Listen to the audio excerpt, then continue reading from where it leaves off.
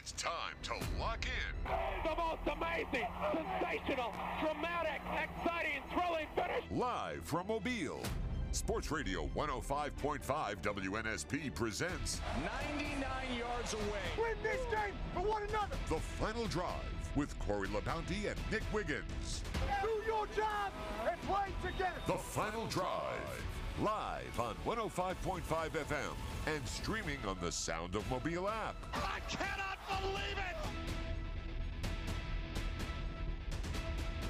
Welcome to a Tuesday edition of the Final Drive on WNSP 105.5. Corey LaBounty along with Nick Wiggins joining you this afternoon, and we want to make sure that you jump right in on our conversations that are going to be taking place. You can download the free Sound of Mobile app to any Android or Apple device that you may have, and you can join in on our opening kickoff or final drive conversations. Of course, Pigskin Pete on Friday nights. We love to hear from you from a scoreboard standpoint as well. And today on the final drive, John Rachetti will give us a little golf update. Locked On SEC's Chris Gordy will be with us, along with the voice of the New Orleans Saints, Mike Hoss.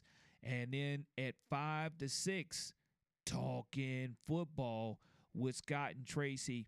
That's the Chavis Furniture Talkin Football show from 5 to 6. So a very busy Tuesday afternoon for you. And the first 45 minutes of the show going to be wide open to hear from you. 251-694-1055, 251-694-1055. Want to talk to you about some of the things that we discussed on the Let It Marinate Monday edition of the Final Drive, that being Alabama's naming of Jalen Milroe QB1. Is he the answer to the Alabama Crimson Tide for the rest of the season? Will he make it the rest of the season as QB1? Also catching up with the NFL action from last night. The New Orleans Saints, it didn't have to be pretty, but they find a way to defeat the Panthers 20-17, and that St. David lock pick. He had that guaranteed lock. That's one of the things, that's one of the reasons I do not gamble, is when you do make those locks, you got to make sure that you unlock them. So, St. David, I know that that's a tough one for you to accept there, that the Saints could not keep the Panthers out of the end zone last night, but they found a way to win it, and they are now 2-0. Cleveland and Pittsburgh was a great game to watch last night. The Steelers are winning ugly as well, but you hate to see what happened with Nick Chubb and that injury that he sustained last night. You know it has to be graphic if they don't want to show the replay, and you could just hear 70,000 people just gasp as they did show it on the big screen. I mean, his leg bent the opposite way. It was a right angle, but not at the hinge where the knee normally bends, and this is the same knee that he injured at Georgia back in 2015. I don't know.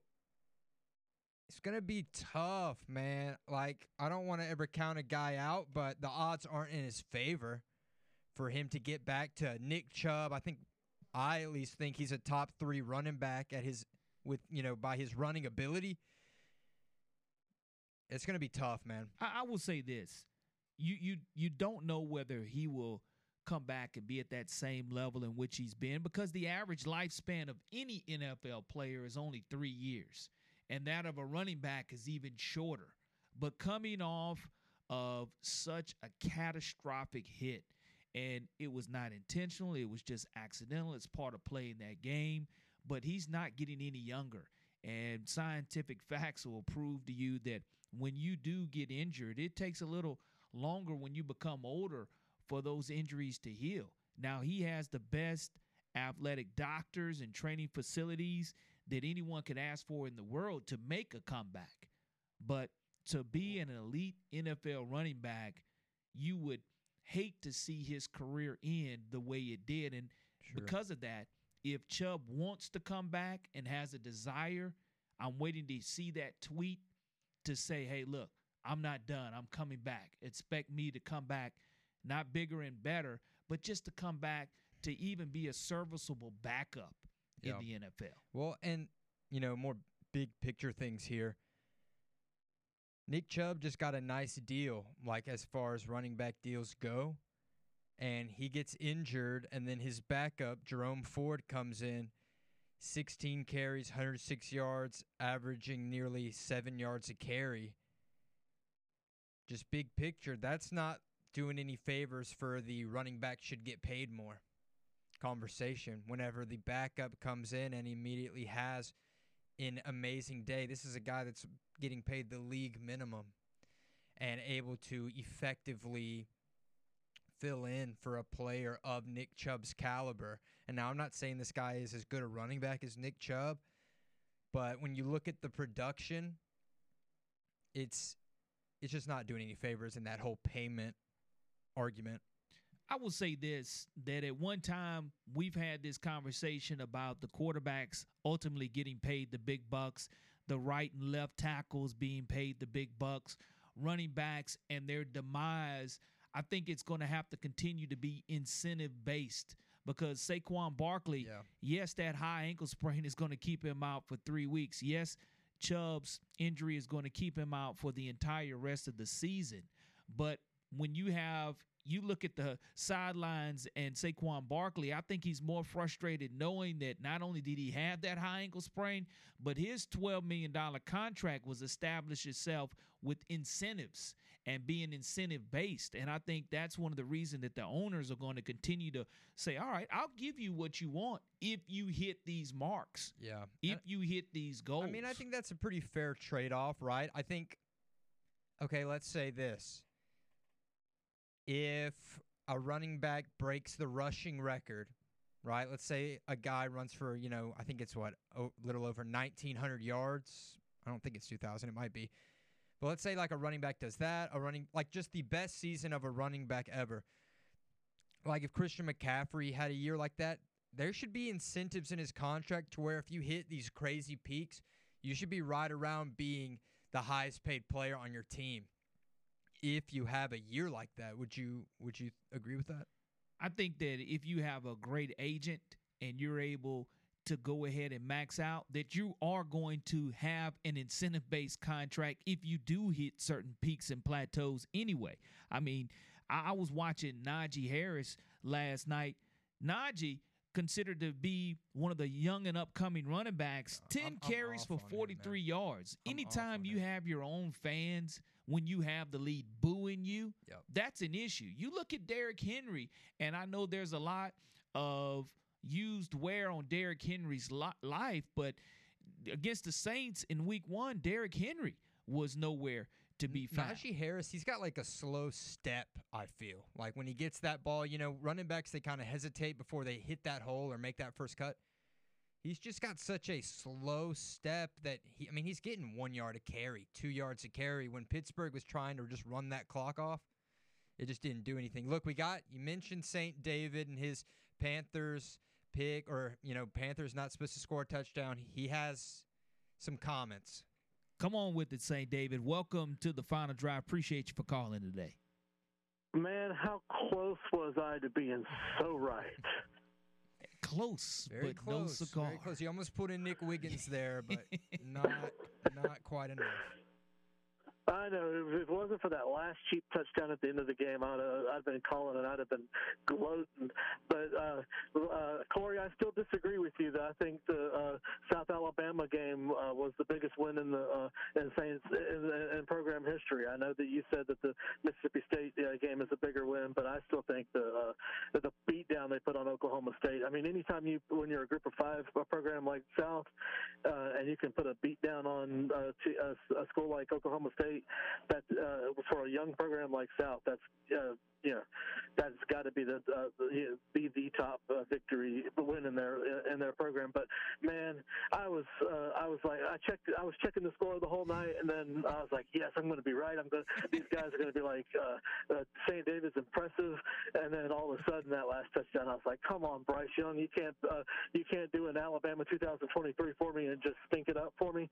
Anyway, Roger Goodell still sucks. Peace out, guys. Hey, I ain't mad at you, St. David. I will say this though. My man John Witherspoon from Friday say, you win some and you lose some, but you always keep fighting. So, St. David, keep trying to make those locks. We'll go ahead and entertain your call anytime you want to go ahead and make a prediction.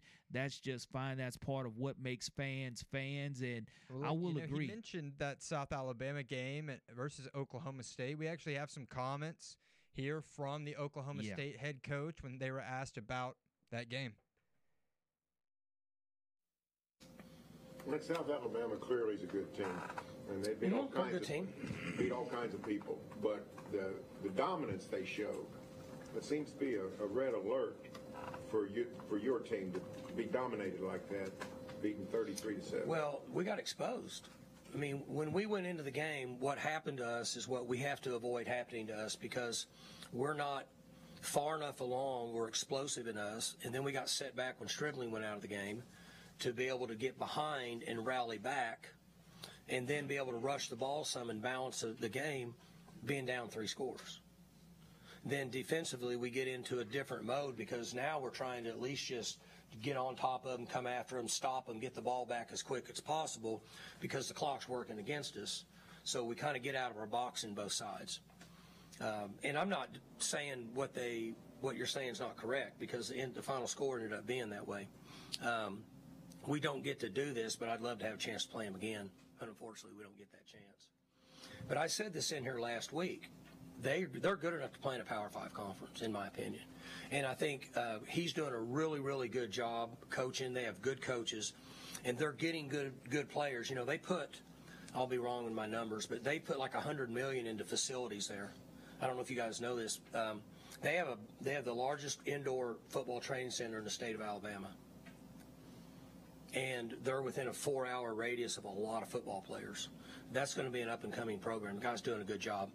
We still played poorly and didn't execute and didn't get it done, and we should have played at a higher level and give us a chance to win the game. But what you said is correct. They are a good team, and they've got a good setup going on down there. High praises from Mike Gundy, the head coach at Oklahoma State, who said he's a man. He's 40. But when you look, no lies detected by Coach Gundy. I didn't know that we had. Is that true? The largest indoor football facility? Absolutely, in the state of Alabama. Oh, that's interesting. Absolutely.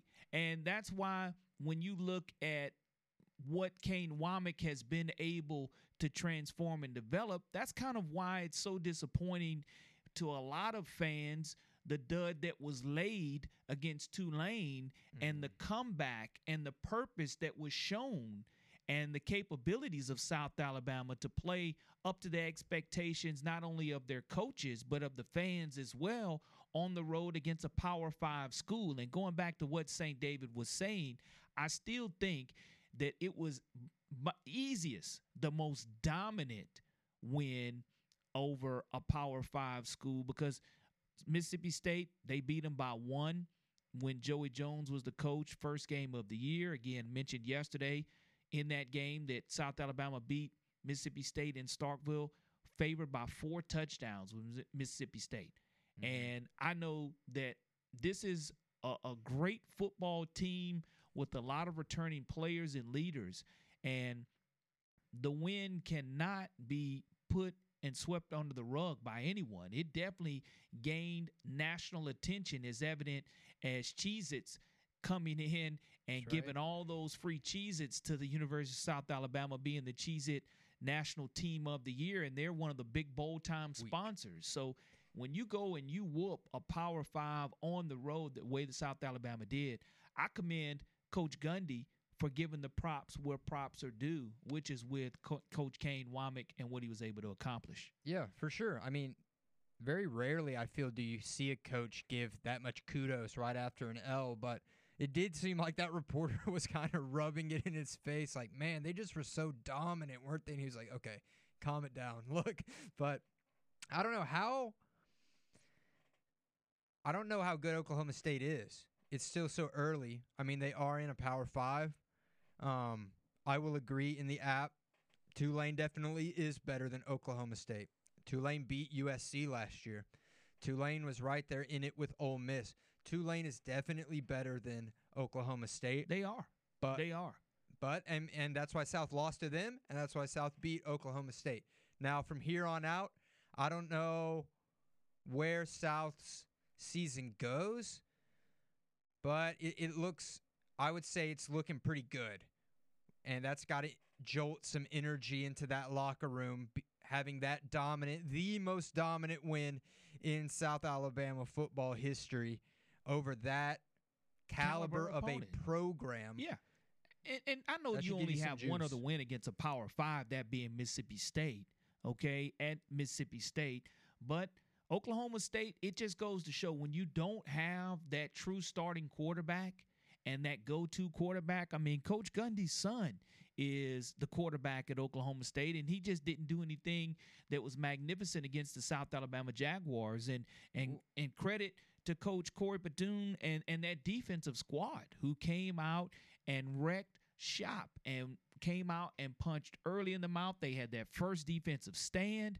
They shut out Oklahoma State the entire first half and found a way to get it done and made a lot of people believers. And yes, would have beat Ole Miss if they had their starting quarterback. Tulane would have. And you see the type of precision passing he put on against South Alabama in the first week. Yeah. But at the same time, South Alabama did represent, and Coach Gundy, he knows the type of talent that's down here along the Gulf Coast. He knows about that I-10 corridor. I'm sure he's tried to recruit some of them, right? Yeah, absolutely. The I-10 corridor, Joey Jones said it when he became the head coach at South Alabama. Look, we are loaded here along I-10. Yeah. I-10, Pensacola, all the way stretches out to Texas. And you're in great shape when you can recruit within that 4-mile radius to where outstanding football is being played. Well, you know, and you mentioned the quarterbacks and how having that quarterback gives you such an advantage. We're seeing that across all of college football this year. In the NFL, too. Think of like the most dominant quarterbacks in college football right now. Caleb Williams, Shedeur Sanders, Riley Leonard. And look, all those teams are undefeated, and all those teams are having really good quality wins. And then you look at these teams that are maybe a little iffy at the quarterback position. No matter how much better the roster might be and how much higher caliber of a program it might be, if those quarterback question marks are really big, then it's like it trickles down all the way through your team and down your depth chart. And it makes winning games tough, even if you have 5-star players across your entire, offense and defense. If you don't have that lock guy at quarterback, no win or no game is a guarantee. Well, I will say this. Someone in the app says there is no great team in college right now. It's wide open, roll tide. And it is wide open. I think that's part of this beautiful part of 2023 college football, the parity that has entered. And now when you go to divisionless football a year from now, and when you also look at expanding the college football playoffs to 12, it's going to be even better. Now, someone else in the app says Oklahoma State are frauds. Do I think they're frauds? No. I think they're really going to struggle in the Big 12. I think that they'll finish probably somewhere in the bottom half of the Big 12. Can you be a fraud if you were never pretending to be anything? No. In the first point? What's fraudulent? I think that when you look at Oklahoma State, they're going to be in some games that they probably should not be, but they're definitely going to have great quarterback play, and you mentioned the importance of it. He actually is correcting himself. He's not saying Oklahoma State is frauds. He's saying South Alabama is frauds. Well, I will say this. There's no way South Alabama is a fraud because you don't go on the road and win 33-7, in which Vegas odd makers, the ones who love to take all your money, and there's only a 7-point line if South Alabama is a fraud. Have they played their best football the last 6 quarters? Yes, they have. Did they play that against Tulane and in the first 2 quarters against Southeastern Louisiana? No, they did not. And Coach Kane Womack said it yesterday in his press conference. Don't want to get too high, don't want to get too low, just want to stay even-keeled, find a way to go ahead and take care of a great Central Michigan team that's coming down here and gave Notre Dame all they could handle. That's right. The definition of fraud, a person or thing intended to deceive others typically by unjustifiably claiming or being credited with accomplishments or qualities. They're not being credited with any accomplishment that they did not actually get. They did beat Oklahoma State. They did beat Southeast Louisiana. And they did lose to Tulane. I don't think anyone's saying... I don't see how they're being fraudulent, because it's not like we're saying they're anything that they're not doing. Nothing fraudulent about what South Alabama is accomplishing and has accomplished and has still yet a lot to accomplish once they open up Sun Belt Conference play next week on the road, but have to go 1-0 this week, 4 o'clock p.m. against Central Michigan, Hancock Whitney Stadium. The Final Drive will be right back here on WNSP 105.5. Hi, this is Monty Burke, author of Saban, The Making of a Coach. You're listening to WNSP Sports Radio 105.5 FM.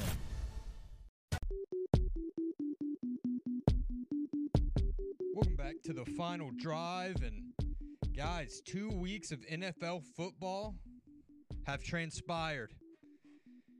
Is your team 2-0, like Corey and I? Is your team 0-2, like Michael Bronner? Is your team 1-1? So not too bad, not too good, just right there in the middle. Two teams played last night. We talked about it a little earlier with the Nick Chubb injury, but just a little more breaking down that actual game. First off, kind of messed me up in fantasy. They're saying Amari Cooper is going to be out, and so they're playing that last game on Monday. I put him on my bench. I start Zay Jones. He gets me 0 points. Amari Cooper's on my bench with like 12. But anyway, I thought that the Browns had that game locked up and loaded. They had the lead. They got that nice first down on that tiptoe pass. And then all of a sudden, and this is another thing, I use YouTube TV, right? You can see all the games on there. They got that little multi-view. I was watching both at the same time. But it's that stream, that online stream, so you might be a little bit behind. So I'm just watching the Browns get a first down, and then all of a sudden I get a text from Corey. I don't even remember what it said. What was it that you texted me, Corey? You said, let's see. You said new meaning of blank blank, and then some emojis. And I was like, what the heck is this guy talking about? And then as I look up at my TV, strip sack, TJ Watt, touchdown, whole game completely flips because now the Steelers are up. They're up. Weren't they up 5? Yeah. So the Browns had to get a touchdown. Man, what a way to flip that game. And Kenny Pickett and Najee Harris, man, despite their lack of elite play and their offensive line not doing them any favors, TJ Watt, man, he said, you know what? If the offense can't get a touchdown, I'll go ahead and get one. First touchdown of his NFL career as well. And let's look at these 0-2 NFL teams, Nick. The 0-2 NFL teams, the Bears, the Bengals, the Broncos, you think it's a B-fest right there. You have the Cardinals, the Chargers, the Panthers, the Patriots, the Texans, and the Vikings. Out of those 9 teams that are 0-2, who do you think has the best chance of rebounding and making the playoffs? Because since 1990, only 11.5% have come back to make the playoffs after starting 0-2. Well, I know the Cincinnati Bengals did it last year, but the Cincinnati Bengals, they're saying Joe Burrow might not even play next week. They're not looking right, man.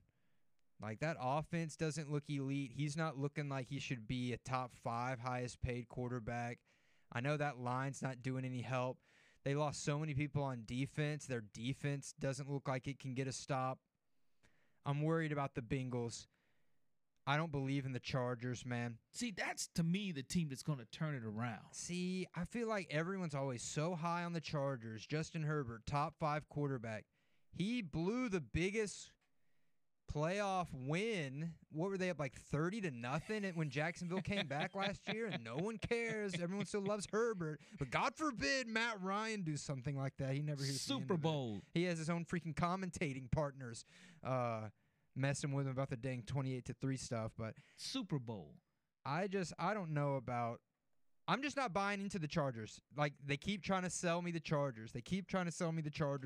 And they can't ever do anything. I think out of all the 0-2 teams, the team that has the best 0-2 team, I think, is the Minnesota Vikings. I think they have one of the most elite offenses. It's funny you say that, okay, because guess who Herbert plays this Sunday? Oh, is that Minnesota Chargers? That's interesting. So it's funny that you get the matchup there. Somebody's going to go 0-3 whether you like it or not. Well, they could tie. Herbert is going to get a chance to prove you wrong, Nick Wiggins. He's going to have a chance to make the Minnesota Vikings 0-3 instead of the Chargers being 0-3. Kirk Cousins and that offense, I mean, they almost had the Eagles' number, man. Almost. In Philly. Almost. Kirk Cousins is a top 10 quarterback in the NFL. That's facts. If you don't believe me, watch the tape, look at the stats. No matter how you look at it, Kirk Cousins is a top 10 quarterback in the NFL. And he's got a top 5 receiving core that he can get it out to. Hawkinson, there's a reason he's the highest paid tight end in the NFL. He had 2 touchdowns. So do tell, Nick Wiggins, what is the problem then with the Minnesota Vikings? If they've got Kirk Cousins, who is throwing 4 or 5 touchdowns a game, what is the answer for Minnesota? Is it their defense? It just can't hold on to anybody? Is it the fact that they get off to slow starts? What's the deal? Slow starts, I think, maybe missing Dalvin Cook and thinking that Madison can just fill that hole has been an issue. They don't have any consistent run game. You're missing that guaranteed 70 yards that Dalvin Cook was going to get you. But the defense is frisky. I mean, you got Brian Flores out there as the new D coordinator, so we all know that he can coach. But, I mean, look, you lose to the Buccaneers by 3 week 1. You lose to the Eagles by 6 week 2. It's getting worse. It's not getting better. It's getting worse. So I'm not counting them out. You lose to Tampa Bay if you're a Vikings fan. Tampa Bay's good. They're 2-0. They're not horrible. Baker Mayfield, giving him credit where credit is due, but as a whole, now that we've completed the 2 weeks cycle of the NFL, going to be treated next week to another Monday night doubleheader. You have the Eagles and Tampa Bay and the LA Rams and the Cincinnati Bengals. So those are going to be 2 really good games. Two good games. The Rams 1-1. And Burrow, whether he plays or not, I still think Cincinnati starts off this season 0-3, and Baker Mayfield takes his first loss.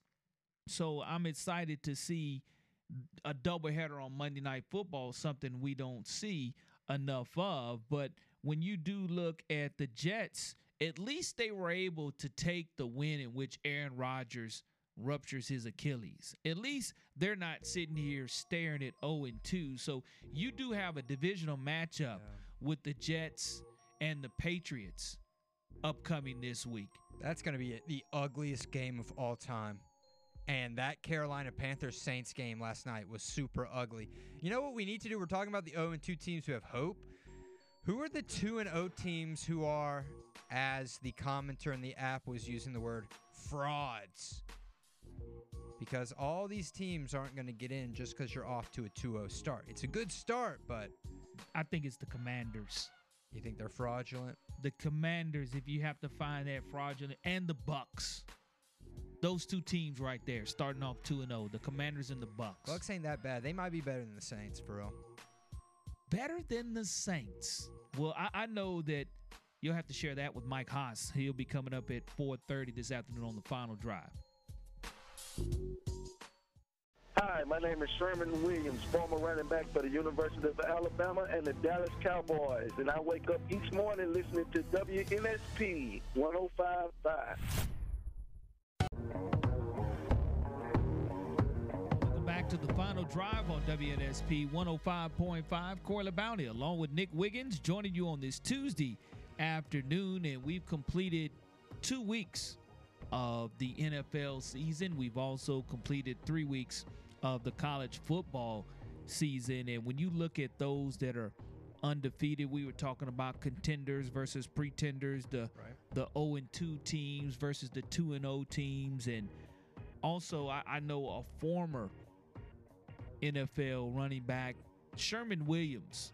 Want to give him props for the wonderful documentary and the special that was done on him last night on CNN.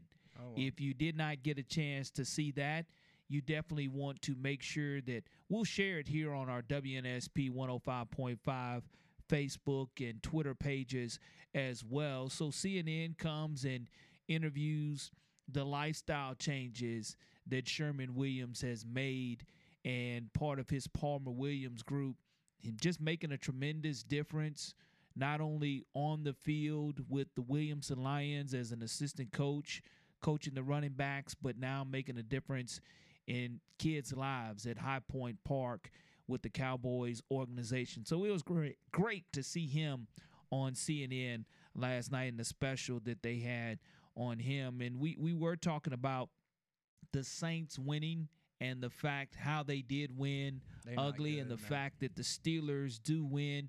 You look at the defense, though, for the Pittsburgh Steelers, still finding a way to get it done. Deshaun Watson is one of those quarterbacks for the Browns. Is he a pretender, or is he a contender? Because the Browns, you look at that game last night, especially with the shocking Chubb accident, and I don't know if that franchise is just cursed or whether they just continue to make bad decisions, or if it's a combination of both. Yeah, but wrong it there. Definitely should be a situation to where if you're looking at the Cleveland Browns, they should be winning. Indian burial ground or something, and it's haunted. I don't know. I would have said last night that they were going to find a way, and people are complaining. You know, the Browns 1-1. They're going to see the Titans this week. So the Browns and the Titans, without Nick Chubb, you mentioned how Ford was able to come in and make a difference in that running back position. Deshaun Watson, what are your thoughts about him? I mean, he comes back, off-field antics aside. Yeah, he's one of the top 5 highest-paid quarterbacks in the NFL, and you got to live up to what your contract is, so you would hope that he's playing like a top 5 quarterback. I think last year we gave him a pass those last few games because – he's working it back in. Can you really just pick it up in the back half of a season like that? But now he's had a whole off season, and now Chubb's gone. I'm concerned. I don't think. And you look at a lot of the quarterbacks in the NFL. No one's really blowing me away. Truthfully, are we at a point in the NFL where, I mean, look at Mahomes. They won 17-9. Week 1, they put up just right at 20 points. But are you a numbers guy? Because now you're chasing fantasy points. No, but there's a quarterback who can, off his back, you are going to have an offense. It don't matter about your running game. It doesn't matter about Mahomes is that. I don't know if any other quarterbacks are doing that. Like it used to be, Peyton Manning was doing that. Rodgers was doing that. Brady was doing that. You mean to tell me Derek Carr didn't do that last night for the Saints? Rivers was doing that. Derek Carr didn't do that last night for the Saints? You weren't impressed with Derek Carr? Nah, dude. Derek Carr ain't even the best quarterback in that division. I think Baker Mayfield's the best quarterback in that division. What do you think about that, Corey? Derek Carr did not have a touchdown last night. That's never a good thing. He just doesn't do anything that's impressive to me. But do I think that Derek Carr is a better quarterback than Baker Mayfield? Yeah, absolutely. Why? I think Derek Carr. Why? He's a proven winner. How many playoff games has he won? Derek Carr for maybe one. I don't think he's been to the playoffs. Corey, with Vegas, he's been there. No, I don't know. Look, Derek Carr. He played under Dennis Allen before, and Dennis Allen lost his job. And I know he doesn't call the offensive plays, but the Saints gave Derek Carr basically a 4-year, you're going to get paid like a top 15 quarterback in the NFL over this contract, over like $140 million deal or something. it just in. He's not worth what they're paying him because I don't know what Baker Mayfield's contract is. I bet it's probably It's not 10, Derek Carr money. 20% of that. And he puts out just as efficient production as he does, if not a little better. And look, Derek Carr, he's got the weapons to throw to. Yeah, Olave's there, Thomas is there, Jonnu Smith's who pretty looked good. better last night, Bryce Young or Derek Carr? Who looked better last night? Derek Carr. In what way? Bryce Young, did he throw an interception? No. Did he throw a touchdown? It's not even like by a big margin, but Derek Carr was able to get that team to a win. Bryce Young, he just can't move the ball down the field right now. He's not throwing more than 150 yards a game. Here's the thing, and appreciate someone in the app. I knew Derek Carr had been to the playoffs, wasn't sure how many. 0-1. So one playoff appearance.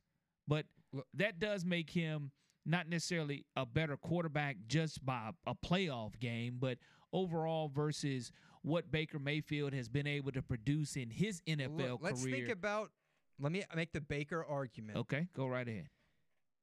Baker Mayfield got traded to Carolina right before the season started. Did not have any time to get ready, prepare, nothing. Then he gets traded to the Rams. All of a sudden, he's just there. No offseason preparation. You're there. He plays a game, and he wins it for the Rams right there toward the end of the year with Stafford being out. So he's never really had time to prepare. And look, we already talked about Cleveland being cursed. So can we really knock him for that? Now, all of a sudden, here he is in Tampa Bay with Mike Evans and Chris Godwin. And Mike Evans, he looks like prime Mike Evans. And I saw a clip where Baker Mayfield was telling the other Bucs players in the huddle when they were playing the Vikings that he knew all their defensive calls. Like he had studied to where he knew everything they were going to call and what coverage it was, and he knew exactly how to execute to take advantage, and they ended up getting the win. Derek Carr has always been the starter, the guy. He was in Oakland, Vegas, whatever, for what, 7 years, 8 years? Never did anything. Baker Mayfield now has had a whole off season with this team where they said, hey, man, you're the starter. Let's see what you can do. And here they are, 2-0. And look, Derek Carr's 2-0 as well. When you're talking about value,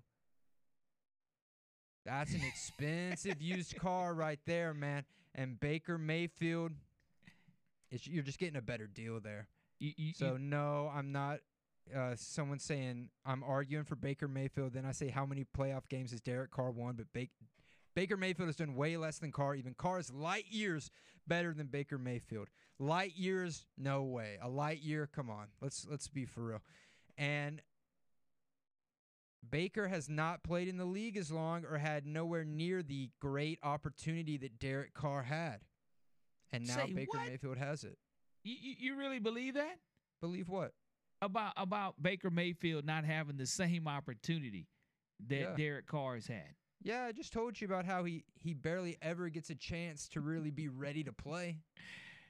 You know, who was the Browns' best wide receiver when Baker Mayfield was there? Probably Amari Cooper. Amari Cooper wasn't there. I don't know because I don't follow the Browns. It was exactly. See, I don't follow the Browns, and I don't follow the Browns at all. It was Odell Beckham Jr. and he didn't even want to be there.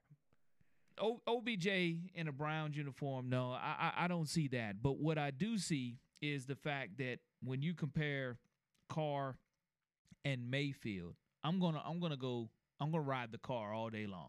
I'm gonna get in the car all day long. I'm gonna head to the bakery.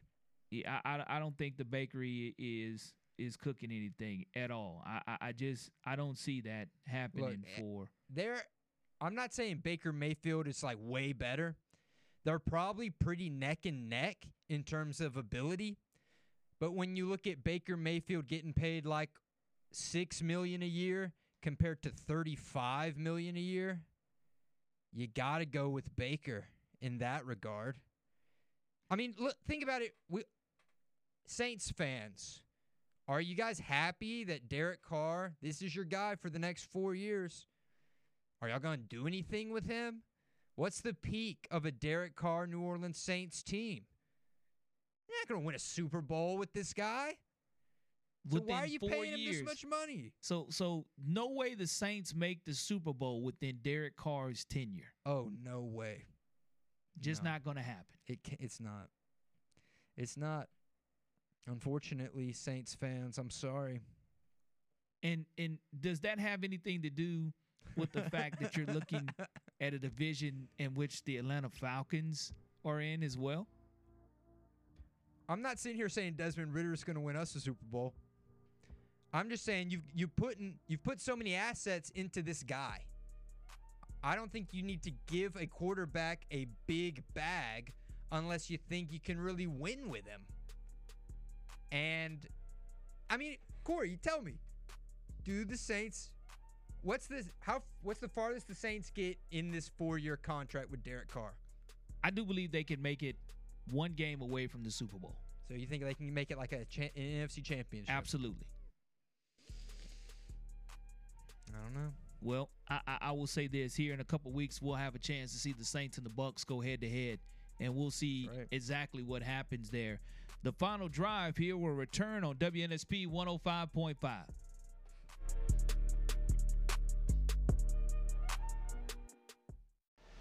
Hi, I'm former Major League Baseball player Bernie Carbo. I listen to WNSP 105.5. Love every minute of it.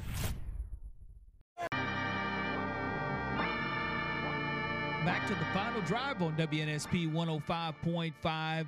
The Saints, it really wasn't impressive, but it didn't have to be because it equated in a victory last night for New Orleans. And we know that coming up in the next hour, we will talk to the voice of the New Orleans Saints. If you were riding in your car last night or wanted a chance to listen to the Saints on WNSP, Mike Haas, the voice of the New Orleans Saints, will join us at 4:30, and we'll ask him just that.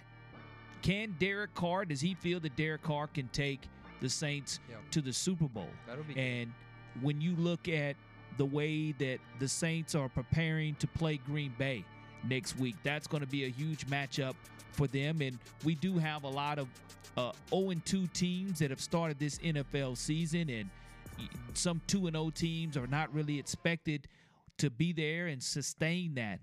I think one of the best 2-0 teams are America's team, which is the Dallas Cowboys. Yes. And the Dallas Cowboys, Dak Prescott does not have to be super Prescott for that defense to step up the way that they have. You got Michael Parsons on your defense. You can pretty much just mess around all game, and you might come out with a dub. Before we go to break, just want to go through the app real quick. Nick, you're forgetting any years that somebody spins at Cleveland. Yeah, I am. I think the Saints have a real chance to win the South Division, and I'm a Ravens fan. The Saints have a good defense. The Saints definitely have a good defense. So do the Ravens. And so do the Falcons, and the Buccaneers might too. The fact that Las Vegas was willing to let Derek Carr walk tells you everything you need to know. No team is letting any quarterback walk if they truly believe they have a shot with him. See, he gets it. Well, and then here goes St. David. Nick, you're crazy. Obviously, you're an Atlanta fan. So you have to remember that Derek Carr's not had his full complement of tools available to him. Alvin Kamara's not there yet. Yeah, I get that. So they're calling him Kirk Cousins light? Nah, come on now. But look, let's talk to Mike Koss later. Let's talk to Chris Gordy, Locked on SEC College Football, next.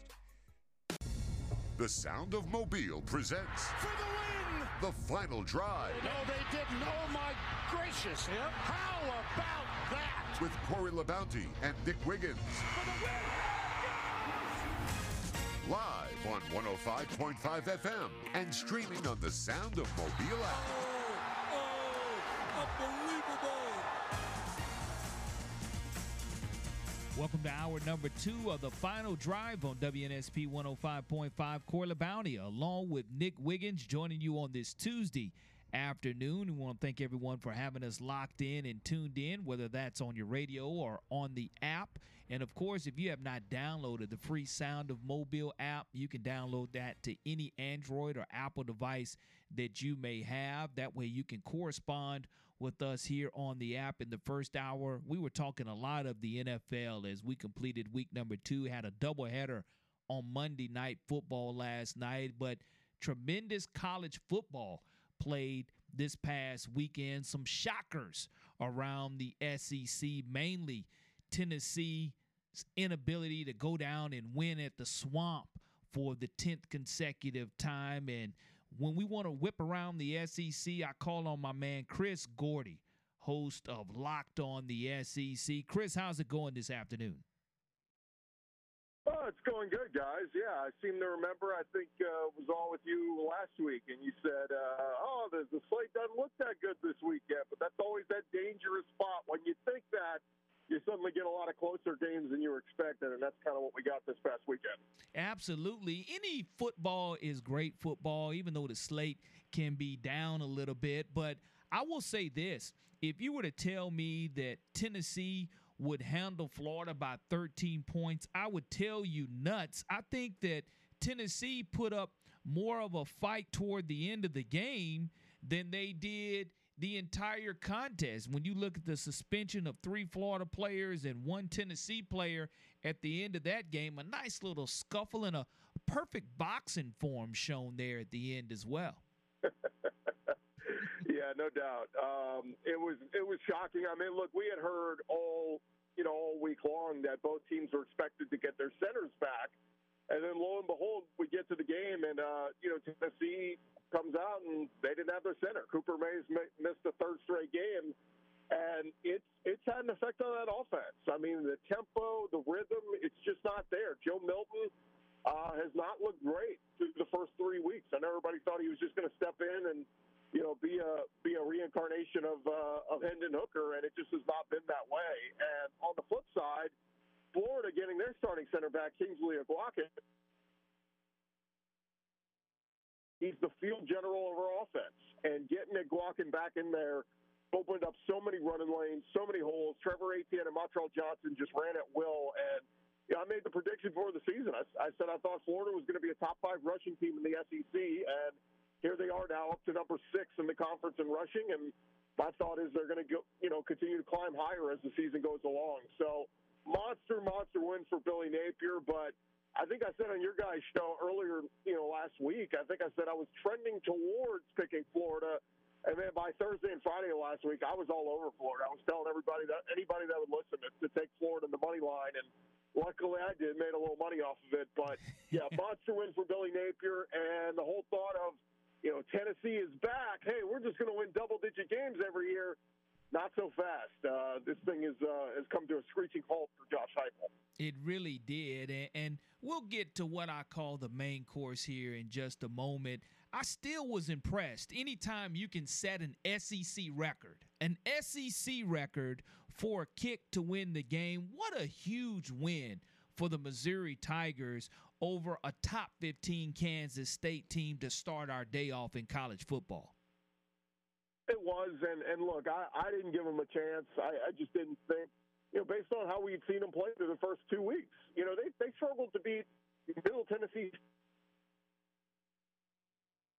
Brady Cook had just not looked very good at quarterback, and Mizzou didn't look all that good, and they put it all together, and they played an inspired game. I think it was a sellout. It was like their first sellout at Foro Field since 2019, and first sellout game against a non-conference opponent at home since 2012. So it was a big game. You could tell they wanted it. Kansas State has been one of the powers in the Big 12 the last couple of years with dominant defense and really good run game and all that. And I thought Mizzou they played their best game of the year, obviously, and what a monster win for them. Now, it didn't have to be as difficult as it was. I mean, a little, a delay of game there with 4 seconds left to take, was going to be a tough field goal and make it even longer, 61 yards. But luckily, Harrison Meevan's been one of the best kickers in the SEC the last couple of years. He makes it, and Eli Drinkwitz gets to celebrate. But, man, some coaching blunders there down the stretch, but a monster win for Mizzou. We're talking with Chris Gordy of Locked on SEC. Man, I was flipping channels, and then I saw Georgia down to South Carolina, 14-3. They end up making that comeback at the end to stay undefeated. That was a scare. Is Georgia going to be a team that might drop one of these games to this cupcake schedule, as people like to call it? That's the toughest part of the schedule. We said it before the season started. The hardest thing for Kirby to do was going to be, it's a roster loaded with talent. how hard is it going to be for him to get these guys up and motivated every week and ready to play their best football? We saw through the first 2 weeks, they didn't do that, right? I mean, they were scoreless with Ball State after a quarter. Like, it's hard to get up for a game when you think it's an inferior opponent. And, South Carolina, they were a heavy favorite. They were a 4-touchdown favorite. And I kept telling everybody, I'm like, look, South Carolina is too talented with Spencer Rattler back there. They're not going to lose by 4 touchdowns. I kept thinking they can keep this somewhat close.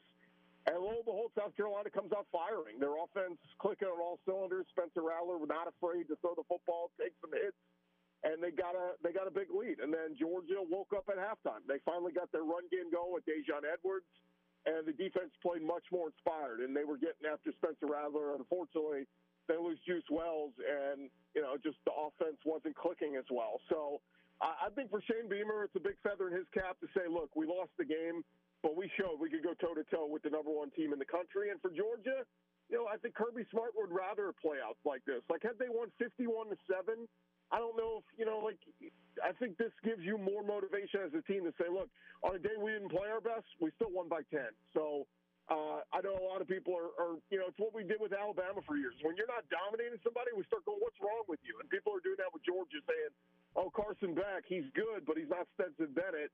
Yeah, I mean, that's okay. They could still win playing that style, and, maybe they have a couple closer games this year than they had in recent years, but the bottom line is you just win. And so, if you told Georgia fans, hey, you're going to go undefeated and win a championship, but, man, you're going to have a lot of close goals, I think Georgia fans would take that. Do you think that it could prove to be an issue, though, with their schedule being so easy and having those close calls, that when they do get toward the end of the year and they're playing the big competition, that they might not be ready for it or something? I guess, like, at what point are they so good that they're sleepwalking through games, and then at what point do we say, oh, there actually might be a few issues on this Georgia team? Well, it's a good point. I do think they will be tested, though. I think they're going to get Tennessee's best shot. They're going to get Kentucky's best shot. The problem with making overall, generalization, comments in the third week of September is teams are going to look very different come the first week of November, right? I mean, a lot changes weeks down the road. So Georgia may turn it around. They may be just crushing everybody in a couple weeks. But, yeah, I mean, to me, the biggest problem they had through the first 2 games was they couldn't run the football. They finally got that going with Dejon Edwards. It was his first game back of the year, and he looked really good. So my expectations are they will run it at will. They will run it down your throat. I think Edwards will be a big part of that with the run game. So, yeah, again, there are big questions with Georgia. I get it. Not looking great, not looking like their dominant selves. But you're right. I mean, it is something to worry about if you get to the postseason and you're playing at Texas or Michigan or something like that. But I think Georgia will be enough battle-tested by that time that they'll answer a lot of those questions.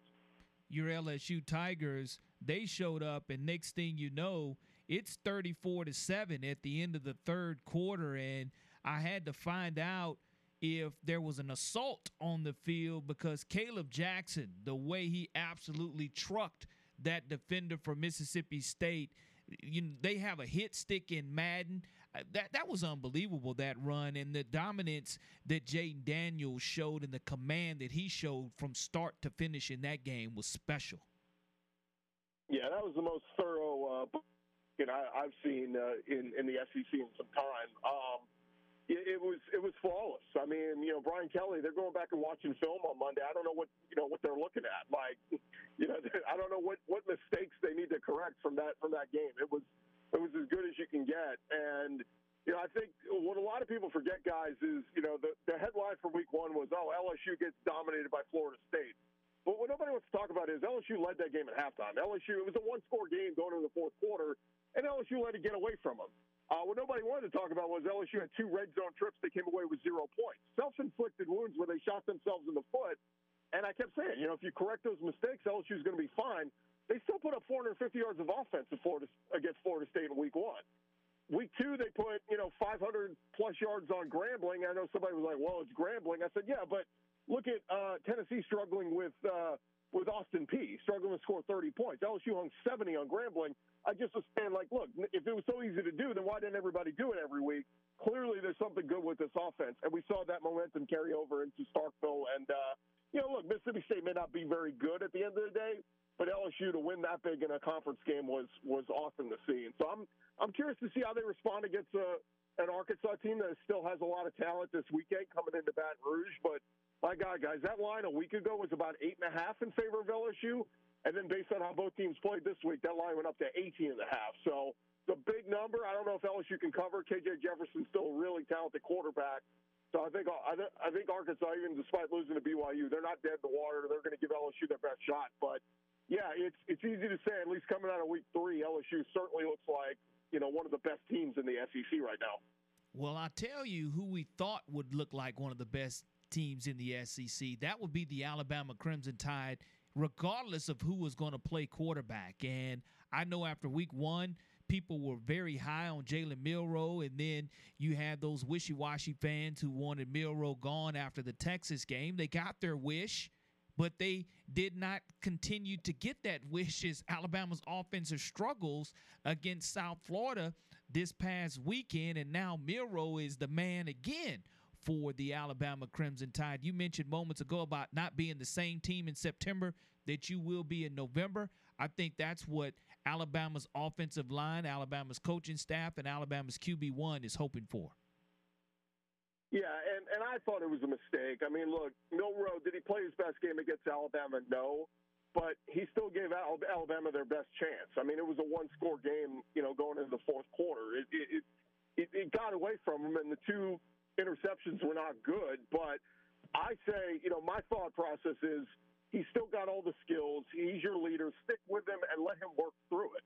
And that's what I thought they should have done in the South Florida game, is let him get some confidence back, let him go throw for 5 touchdowns and build off of that. Instead, they completely go away from his confidence, building up his confidence, and say, we're going to go with the other guys, and you're not even going to play in this game. And then come to find out, there were rumors that maybe he, Nick Saban kind of hinted at it yesterday, that maybe he didn't carry himself in the best way following that loss, and, kind of forced him to learn from the bench this past weekend. And Nick Saban said he exhibited the leadership skills that he was looking for in being that bench guy and supporting his teammates and all that. I just don't know if this is the time to be trying to prove a point. You know what I mean? Like, we're in the thick of the season. We're about to get into SEC play. Are we really about teaching guys a lesson and, hey, you better carry yourself better and all this kind of stuff? Nick Saban's just never been that guy. So I don't know. I mean, there were rumblings that Tommy Rees really wanted to see Buckner and begged and pleaded for Nick Saban, hey, let's give Buckner a chance to show what he can do. But I know this after watching that game, none of those guys hold a candle to Jalen Milroe. Some people thought, oh, Ty Simpson made a nice throw. Yeah, great. One throw ain't going to win you a starting quarterback job. So, it's dire straits in Alabama. And, man, going from Tua to Mac Jones to Bryce Young, they are light years behind what they had from those guys production-wise. And so, yeah, look, you give Milroe the keys to the offense, you play to his skill set, you let him run when he has to, you tell him throw the ball away when it's not there, and make the safe throws. But they are going to get a tough test from Ole Miss. Ole Miss and Lane Kiffin. Lane Kiffin already playing head games with Nick Saban, saying, oh, yeah, I think they changed defensive coordinators over the weekend. I mean, just all these little shots that they're taking. And, Nick Saban, for the longest, guys, the mantra was he doesn't lose to his assistants. His former assistants like Will Muschamp and all these guys could never do it. And now we've seen the last few years, Kirby broke through and won, Jimbo broke through and won, Sark just broke through and won. Lane Kiffin's next in line as far as former Saban assistants to try to beat him. And if Lane can't do it on Saturday, I don't know if he'll ever get as good a chance to beat Saban than he will this Saturday. That's a perfect example of assistant coach staying hungry. Now, staying hungry are the Auburn Tigers, and this is a team that has a chance to really, outside of Colorado, to be the story of the country if you're able to get off to a 4-0 start. An 11 a.m. kickoff, what I personally believe is a benefit for this Auburn team in getting started, taking on a 2-1 Texas A&M team. Auburn has to have great quarterback play and cannot turn the football over. Your thoughts on this A&M Auburn matchup? Yeah, the more I look at it, guys, the more I think this is going to be a blowout for Texas A&M. I've watched Auburn through the first few weeks. They've done a great job, but quarterback play has not been very good. I mean, Peyton Thorne had his most productive game, but he did it against Samford. It took Samford for us to finally see him complete lot of people didn't think he had. But this is going to be a different animal. A&M's got a lot of 4- and 5-star recruits. Has Jimbo underachieved in College Station? Yes.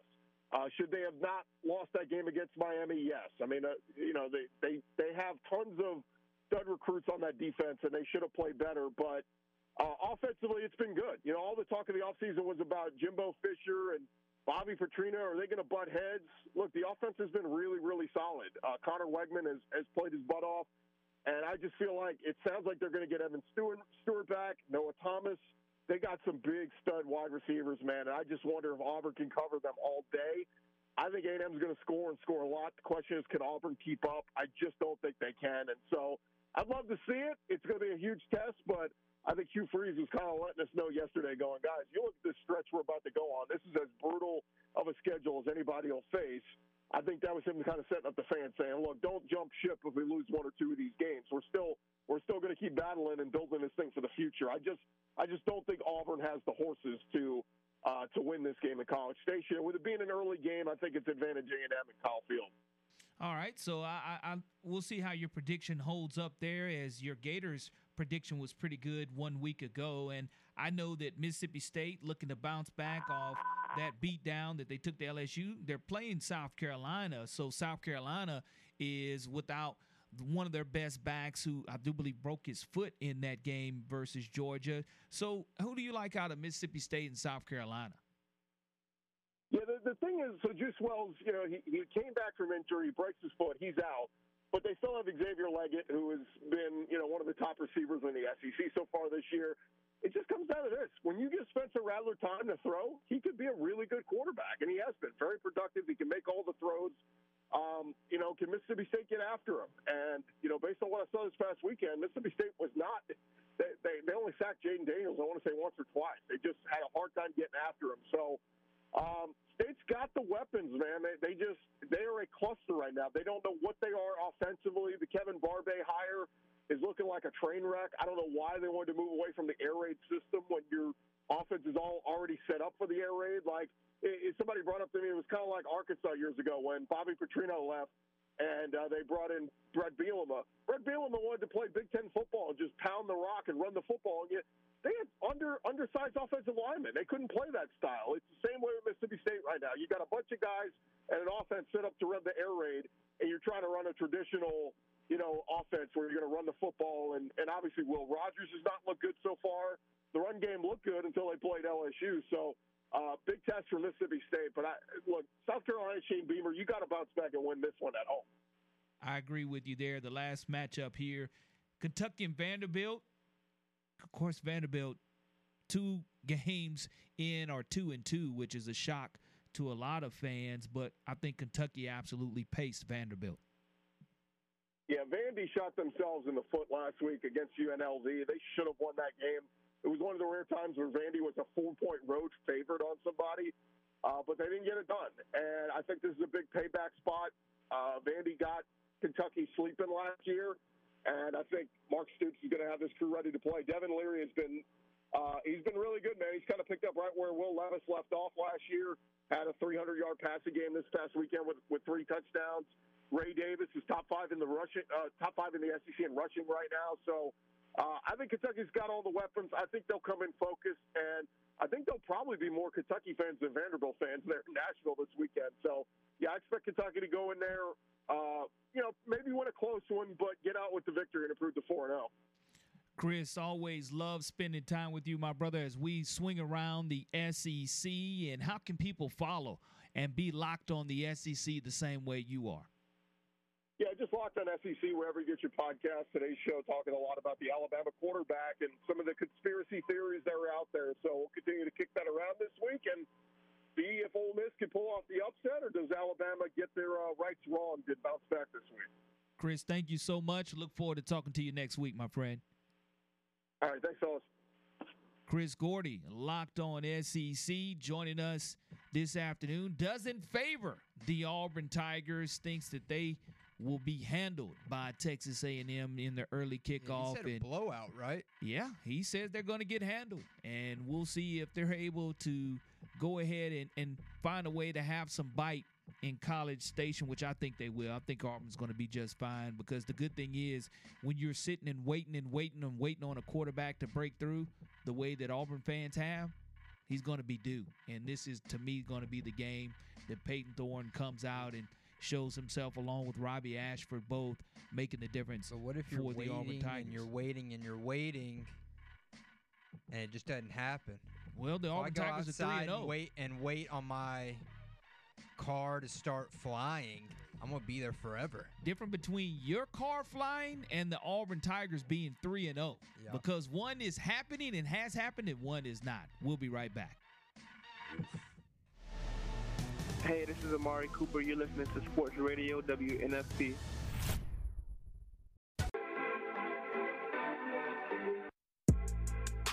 Welcome back to the Final Drive on WNSP 105.5. And don't forget, coming up next, Mike Haas.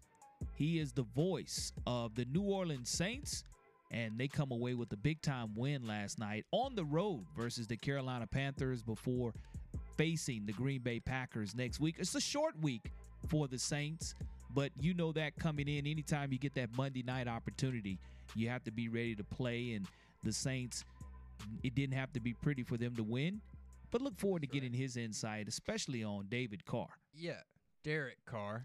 Excuse me, that David other Carr was an NFL quarterback, though. His older brother, the other Carr, long-time backup. Yeah. But yeah, we'll talk about that. Jamal Williams, he left with an injury. I think they have one more game to go before they get Kamara back, so we'll see how that goes. Callers, I see the phones lighting up, but we got to get to our next guest, Mike Haas, the voice of the Saints. You heard him on the station last night broadcasting the game. So we'll hear what he has to say, what he saw, what he's thinking about their matchup next week. So all you Saints fans, you're going to want to tune in now. And I guess if you're not tuned in, you wouldn't have heard that. So if you know one, text them and tell them to tune in. This is the Final Drive. We'll be right back.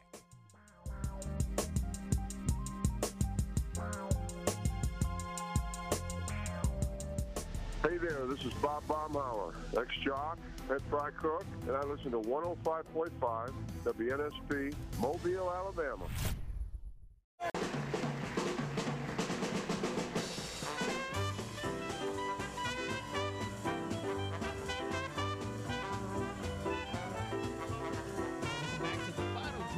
WNSP 105.5, and yes, the Saints did go marching in to Carolina last night, and they went marching out with the W. More importantly, the voice of the New Orleans Saints joins us next, Mike Haas. How are you doing, Mike? Well, I'm a lot better than I was yesterday afternoon at this time, because a win can kind of cure all ills, and that's the only thing that matters. And there's no style points. There's no judges for 8s, 9s, and 10s. It's clearly W's and L's. And this team did what it had to do when it had to do it, which is probably the most important thing. And get out of Carolina with a W and an NFC division win, a road win. I mean, so many things were accomplished last night. It ain't done. It's not all fixed, but you take it one at a time.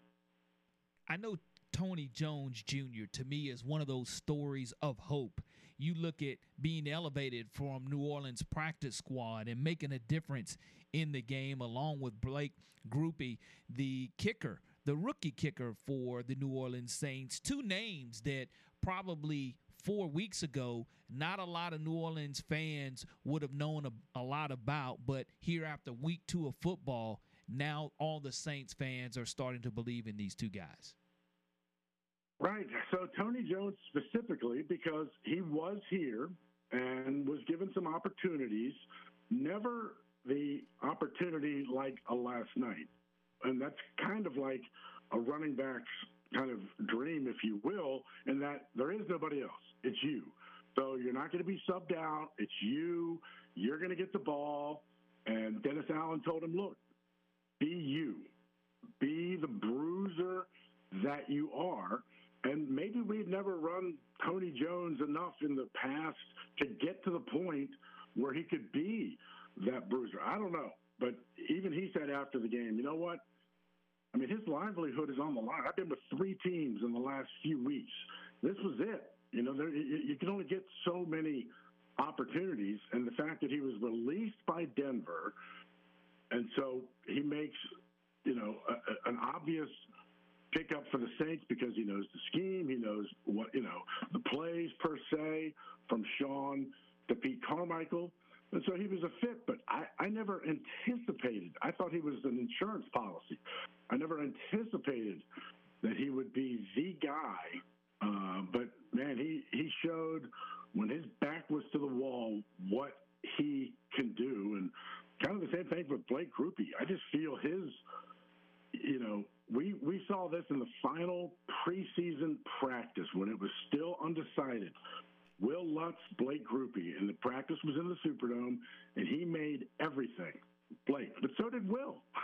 Let's be honest, but so did Will. But he had this air of confidence where he would just kind of hop and bop like, you know, he was the man. And we saw a little bit of that last night. And take whatever you want with the size and everything else out of it. His job is to kick the ball through the uprights, irrespective of distance and anything else. And his kickoffs have been ginormous. So those 2 guys, you're right. 4 weeks ago, I would have said maybe on the practice squad. I don't know. But and to be such factors for Blake, really the first 2 games, has been it's a great story. You know, you talk about tough wins, ugly wins, blowout wins. At the end of the day, like you said, you're only marking down W's and L's, and the Saints were able to pull out a W last night. But that offense isn't, I don't think, necessarily humming at the level the Saints probably want it to. Do you think that has to do with Alvin Kamara still not being there, or is this a schematic thing, you think? I think it's probably a little bit of both. You know, again, this is, you know, I don't know the plays. I don't pretend to sit in here and I'm not Deuce, right? Mm-hmm. But what I see is an offense that is so intent early on just give me the 3 out, give me the Olave turn, give me the Mike Thomas turn, 2-3 yards. Whereas where they've been successful, because teams, quite frankly, can't cover Olave and Rashid Shaheed, has been to take a deep early, but they don't. But when they do, 3rd and 7, 3rd and 8, with the game on the line, when you least expect them to take that dagger throw, is when they have been most effective. Now, great catches on all ends. Mike Thomas with the the bun catch, as we call it, and Olave with the ESPN, spectacular one-hander, and then Shaheed on the huge 42 or 45 down the sidelines. I think it's there. It just feels like if that were there a little earlier, you might loosen up that defense a little more, and we might see a little more balance. But it all kind of begins up front. And Derek Carr has not had a lot of time. I mean, it's the pocket just crumbles in front of him, and that has to change. But that can change if you have some success throwing the ball deep early. Mike, my partner and I were talking earlier. I do believe that within the next 4 years, Derek Carr is going to have the Saints in an NFC championship game. And I'm not saying the Saints to the Super Bowl, because I think they're going to continue to improve when you continue to gain pieces around Carr that are going to be vital for him to win. But as far as this year's Saints team is concerned, I know it's just through a couple of weeks and you always are going to see room for improvement. But when you do see defensive performances out of Demario Davis and Cam Jordan being kind of quiet, Demario Davis did have a great game for the Saints defensively last night. Can this Saints team right here not only first and foremost take care of the division, but do you feel that they can make it to an NFC type or make a deep run in the playoffs? Yeah, I do. I mean, one, quite frankly, maybe far more significantly harder to get out of the division than it was in the past. 3 teams at 2-0. It's early. I get that. But yet, clearly off to better starts than they were last year. To me, the best part of this offense is yet to come. I can assure you, and we know for one thing, at no point during training camp did Derek Carr turn and hand off the ball to Tony Jones Jr. At no point during this training camp did he turn and hand off the ball to Taysom Hill. Not toss, but hand off the ball with his arms, like a running back, take the ball. So this is like we're just doing stuff. This is going out there and draw it up in the dirt. And so when this offense gets to be back where it can be health-wise, and I think, we've seen one throw of note to Foster Moreau, 0 to Jimmy Graham. Juwan Johnson didn't do a whole lot. I feel like the tight ends, when they get more to their role, that will open up the likes of an Olave and Thomas. But Olave and Thomas spent the night doing down and outs for 4 yards just to get – it was like that was their running play until Tony Jones got in the second half and went, "You're it, dude. You're the only guy, so run it." So I feel like this offense that we've seen in week 1 and 2 is nothing like we can see later in this year. When you get a Kendre Miller healthy, he was very close. And I don't know about Jamal's situation, but Kendre Miller, Tony Jones, Alvin Kamara, and use these wide receivers. There's been nobody yet that I can see that can cover Rashid Shaheed, period. So I think the best is yet to come. It's hard to look at these games. There were alignments and plays that I was like, I've never laid eyes on before. So I think the best is yet to come. I do believe that this offense is nothing like what we will see later in the season. I agree with you there. On the short week, anytime you're on Monday Night Football, you have to prepare for a team like the Green Bay Packers. I know that the Packers are coming off a heartbreaking loss to the Atlanta Falcons, in which they led for most of the contest, and then within the last 4.5 minutes of the game, implosion happened. So the Packers are going to be focused and try to be sharpened up for the Saints. But looking forward to this Packers-Saints matchup, how do you see the Saints improving here on this short week? Well, it's going to be tough because I think they will get Kendre Miller back, and again, Jamal, I don't know. Hamstrings are tricky. This will be the last game without Alvin. I feel like, as Derek Carr said last night, you're going to ride this defense. This defense so far on third down. They were 4 of 14 last night, 2 of 12 the week before. So they are 6 of 26 defensively on third down. So they're getting off the ball. The third downs have not been 3rd and 1, 3rd and 2. They've been 3rd and 5, 3rd and 6. So they're doing well on first down. You're getting some turnovers, not as much as you would like, and kind of erase the turnovers that you are getting. The turnovers that the Saints have had, and Derek Carr had just been 2 ill-fated throws, one in Tennessee and then the other last night. You can ride this defense. This Green Bay offense is solid, but they're kind of growing, and we don't know the situation with Jones, the running back. They don't have a strong wide receiver core. He's young. Jordan Love, been around, but he's still young, almost like a Desmond Ritter. So I just think you just kind of keep doing what you're doing. It's not going to be pretty. These are not going to be pretty games until this offense finds itself. I mean, how much did we talk about tight ends down the seam, tight ends, back shoulder throws, this and that, and we've seen 0 of that. And so I think this offense is doing what it has to do week in and week out, given their opponent and given their opponent's strengths. And, boy, you almost got to feel a little bit for Carolina. I mean, what they've gone through in 2 weeks, probably 3 players of star caliber on IR, if not more.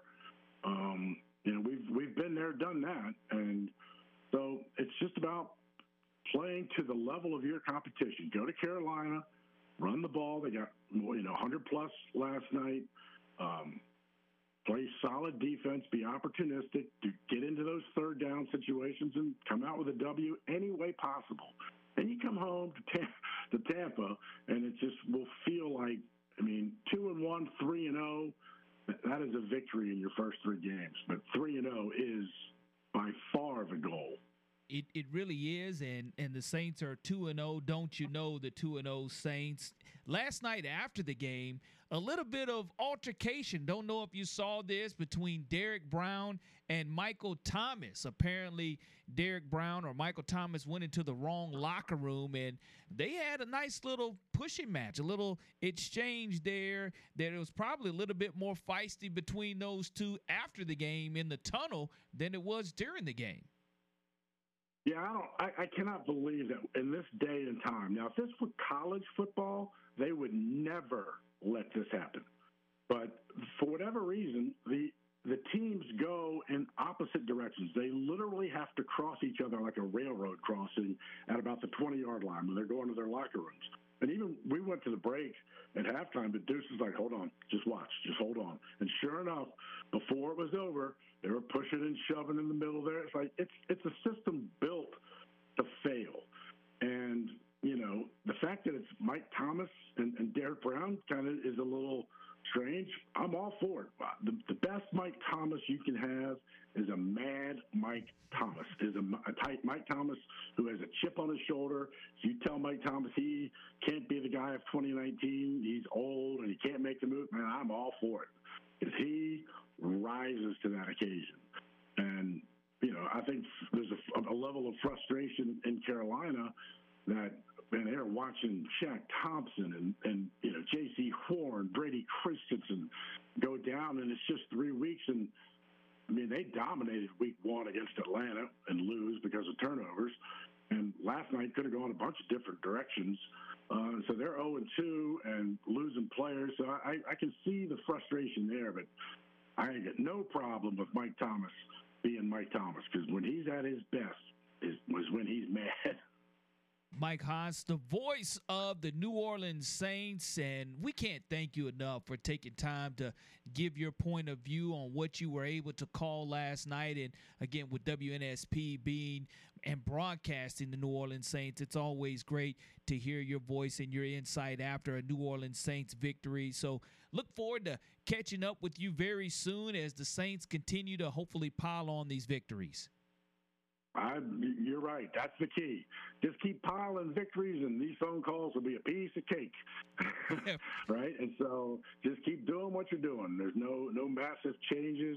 It'll be a short week, so that'll be tough, and we'll have to see the injury situation. But all in all, other than Jamal Williams that I could think of right off the top of my head, we'll have to wait and see. But you've seen what other teams have gone through injury-wise. Just keep doing what you're doing. Go to each team, and this team's always done pretty well on the road. Just keep doing what you're doing. Mike, thank you so much, and we look forward to talking to you very soon. You bet. Go Saints.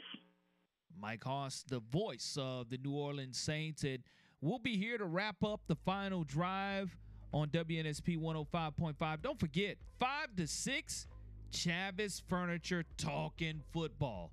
Scott Hunter, Tracy Turner coming up next here from 5 to 6. Right after we put the finishing touches on the final drive on WNSP 105.5.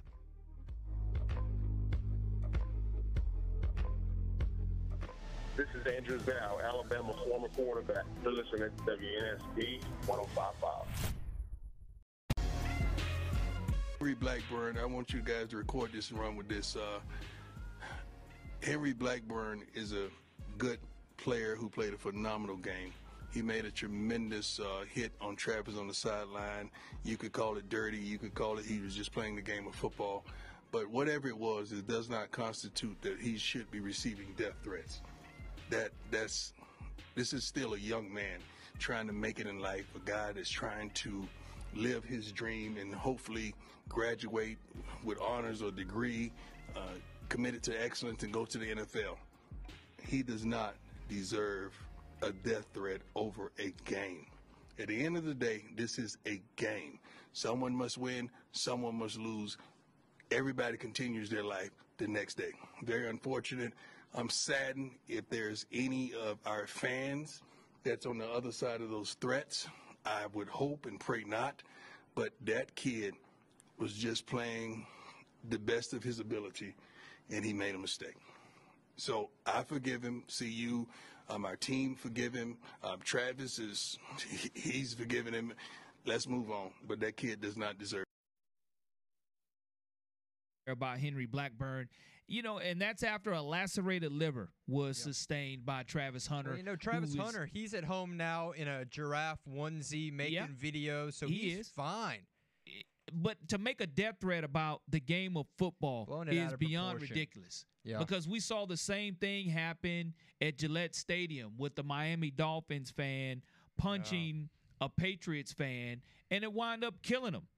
Patriots fan Dale Mooney, a father of 3, dead after a punch at a football game by a fan.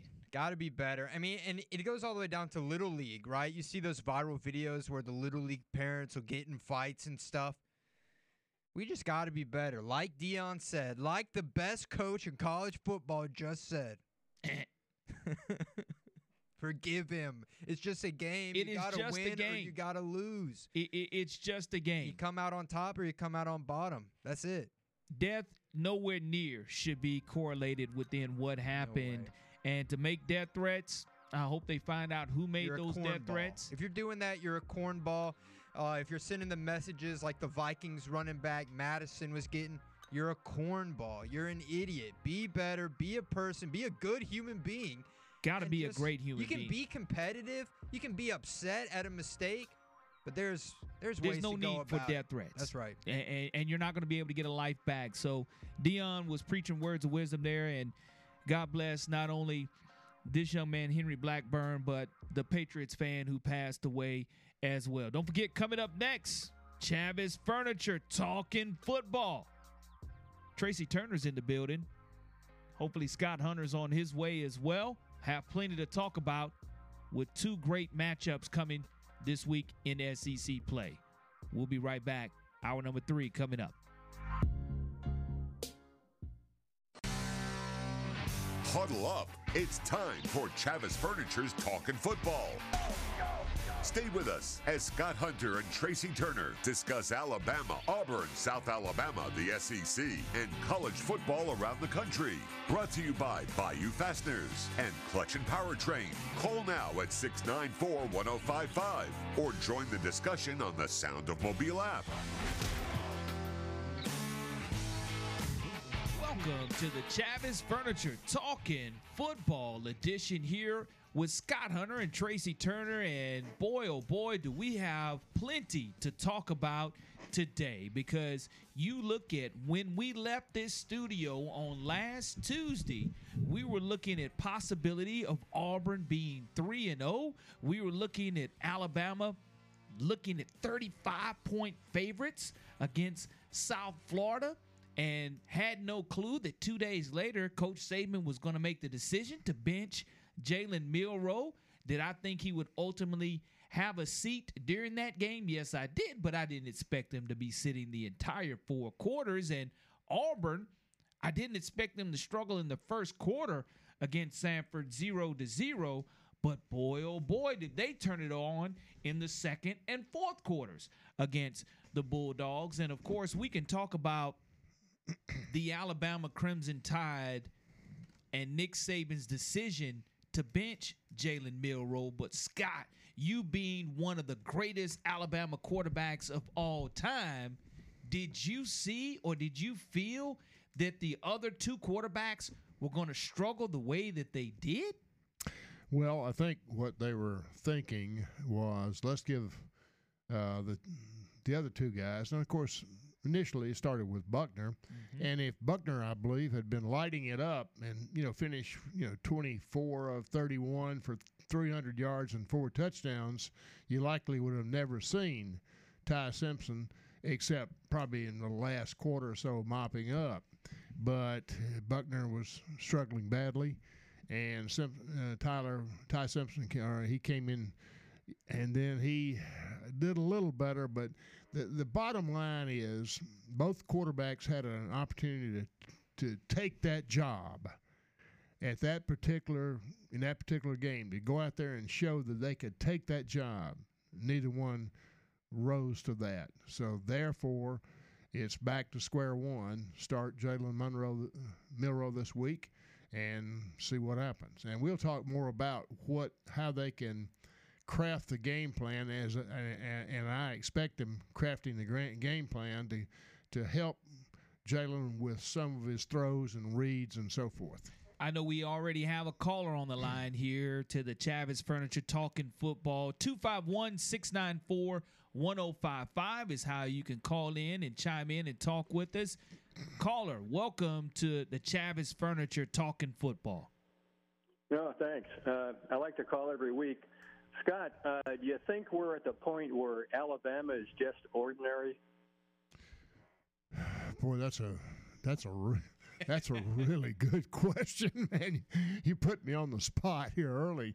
I don't think there's enough evidence yet. This is Jerry, right? Yeah, that's correct. I don't think there's enough evidence to say they're ordinary. I just think, as I said on a radio show today when I was on a radio show early, I just don't think this Alabama team has been born yet. It's still in the womb waiting to come out, if that's a nice great analogy. Way to say it.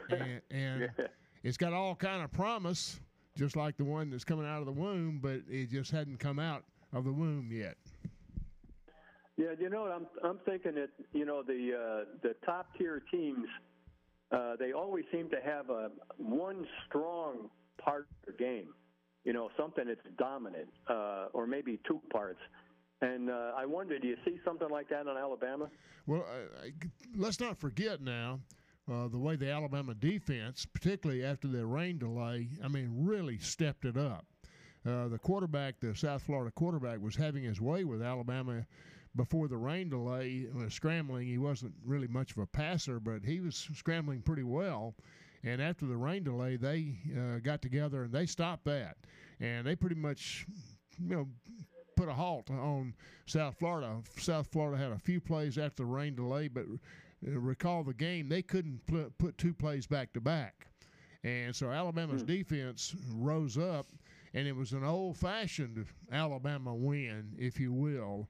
And I had long since said we wouldn't see games like that much anymore, but there was one. So give Alabama's defense credit in that. I know everybody's all in a over the quarterbacking and the offensive operation and execution, but give Alabama's defense credit in that.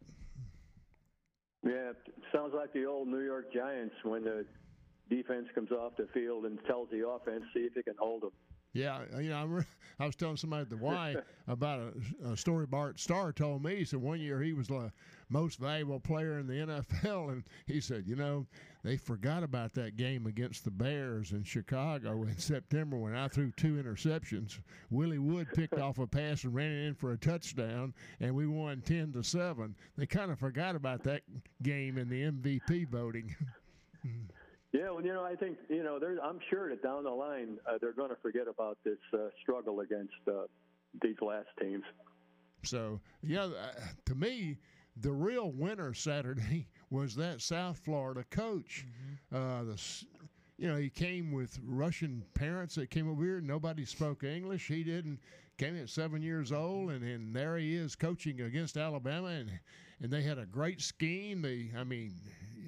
That guy, believe me, that guy is on a lot of radars right now for a big-time coaching job. That's good. I think that's one of the things that makes college football so interesting is some of these stories. Yeah, what was his name? Golan, or help me here? That's right.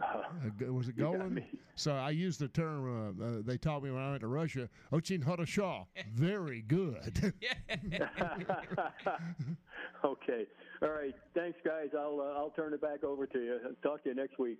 Appreciate you for calling in. And Tracy, when you look at Auburn, and it's amazing to where when you score that first touchdown, what it can do to open up the floodgates Auburn, if you were to say the game was 0-0 at the end of the first quarter against Samford, I know you would probably say, like, oh, wait a minute. Something's really, really gone wrong. But not necessarily what went wrong. It's just a matter of wait until they get it right. Well, they turn it over 4 times Saturday as they have the last 2 weeks, and they won't get it right. Mm-hmm. Okay. You can turn it over 4 times. You can make horrible quarterback decisions with the ball in the red zone. Scott, what is that you told me about Coach Bryant telling you about throwing the interception in the end zone? Taking a sack in the red zone, in the field goal range. Well, I guess it's even worse than to throw a interception. Well, yeah, that was forgiven. Yeah. But tell me, don't take a sack when we're in field goal range. You'll be standing over there with me. So Thorne is rolling out and tries to force the ball into a lot of coverage and throws an interception and then throws another interception in the red zone, and then you fumble in the red zone. And so let's just say that's 9 points that you gave away. I'm sure Coach Freeze is not happy with those kinds of decision making. Now, some of the other things we saw: stretch the field vertically, throw some really nice deep balls, which forces the defense to not be able to lay up and play the run. But you don't turn it over 4 times at Cal and then you turn it over 4 times again. And if that happens against A&M, it'll be not a happy. What's the song? Oh, happy day. It won't be a happy day. You find a way to go ahead and come away with that win, and you know that, all right, now all eyes are on Texas A&M. And Peyton Thorne is that type of quarterback. I said earlier today on this show, I feel that he has not gotten into that offensive rhythm yet, and he's due a big game. And playing at 11 o'clock a.m., do you think that is advantage Auburn or disadvantage? Would you rather play College Station, home of the 12th man, at 6:30, or would you rather go ahead and catch them at 11 o'clock in the morning? Well, it's interesting you say it that way. I had never thought of it putting that way. Whether it's advantage Auburn or disadvantage A&M, I don't think it's an advantage for either side because I don't think anybody likes to play at 11 o'clock in the morning. But I think it's a huge disadvantage for the home team. So I think it's less of a disadvantage for the visitors because you're already in a disrupted schedule. You're not like sleeping in your bed, and and it's not like your travel where you went to the left coast and played late at night or everything either. So it's already sort of a messed up schedule. So I think that's less of a disadvantage. And it also is generally you have a slow arriving crowd. The crowd's not really into the game. So that vaunted 12th man that you have in College Station maybe is just 8 or 9 men when the game starts. He hasn't gotten off his pillow yet. So I hate to play 11 o'clock home games.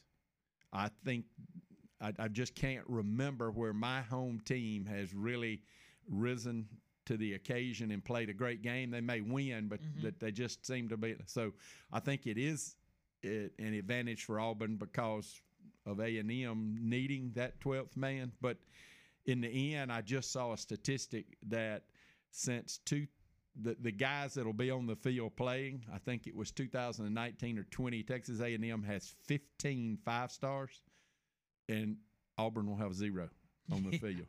So now, does that mean that a third-year 3-star can't beat a 5-star? No. A 3-star is a guy that says after 2 or 3 years in the program, he should be able to play. There's a lot of those transfers. Avery Jones, Gunnar Britton, Dylan Wade, those are guys that got looked over, but now they're not looked over. They can play, but Auburn needs 0 in the turnovers. It's gonna have to be Auburn not turning the football over. You're correct. And one, if you have one because you're trying to overthrow and you have a battle at wide receiver or something, okay, I can understand that. I can live with one It's turnover. 3rd and 15, and so you go for a 50-50 jump ball, and he intercepts it 42 yards down the field. Yes, same as a punt. Keeps me from having to punt. Yes, all right. I'm with you. Not when I'm in the red zone because I'm giving away points. And that's something this team cannot afford to do. Nor for sure. fumbling a punt. They fumbled 2 of those now. Special teams. As we know, maybe everybody listening, that's why they listen to the show, to maybe get a little information. Keontae Scott, who had been playing great, was nickel, was a junior college All-American, one of the top junior college players. He had solidified the punt return game, seemed very solid. He's out. Don't know how long he's out. I believe yesterday he had the same procedure on his ankle that Tua had. Oh, yeah. After the Mississippi State game. Pass-through surgery. Whatever that is, where they, so he's out 3 or 4 weeks at least. Yeah. A high ankle sprain is 6 to 8 for that kind of guy. For some of those, as you called us, snot blowers down there, it was still a couple of 3 weeks. But for a speed kind of guy, but luckily, if Auburn had been playing A&M last week, you probably would have seen Nehemiah Pritchett and Donovan Kaufman. Hit the field. But both of those, Kaufman was in the concussion protocol. Why played?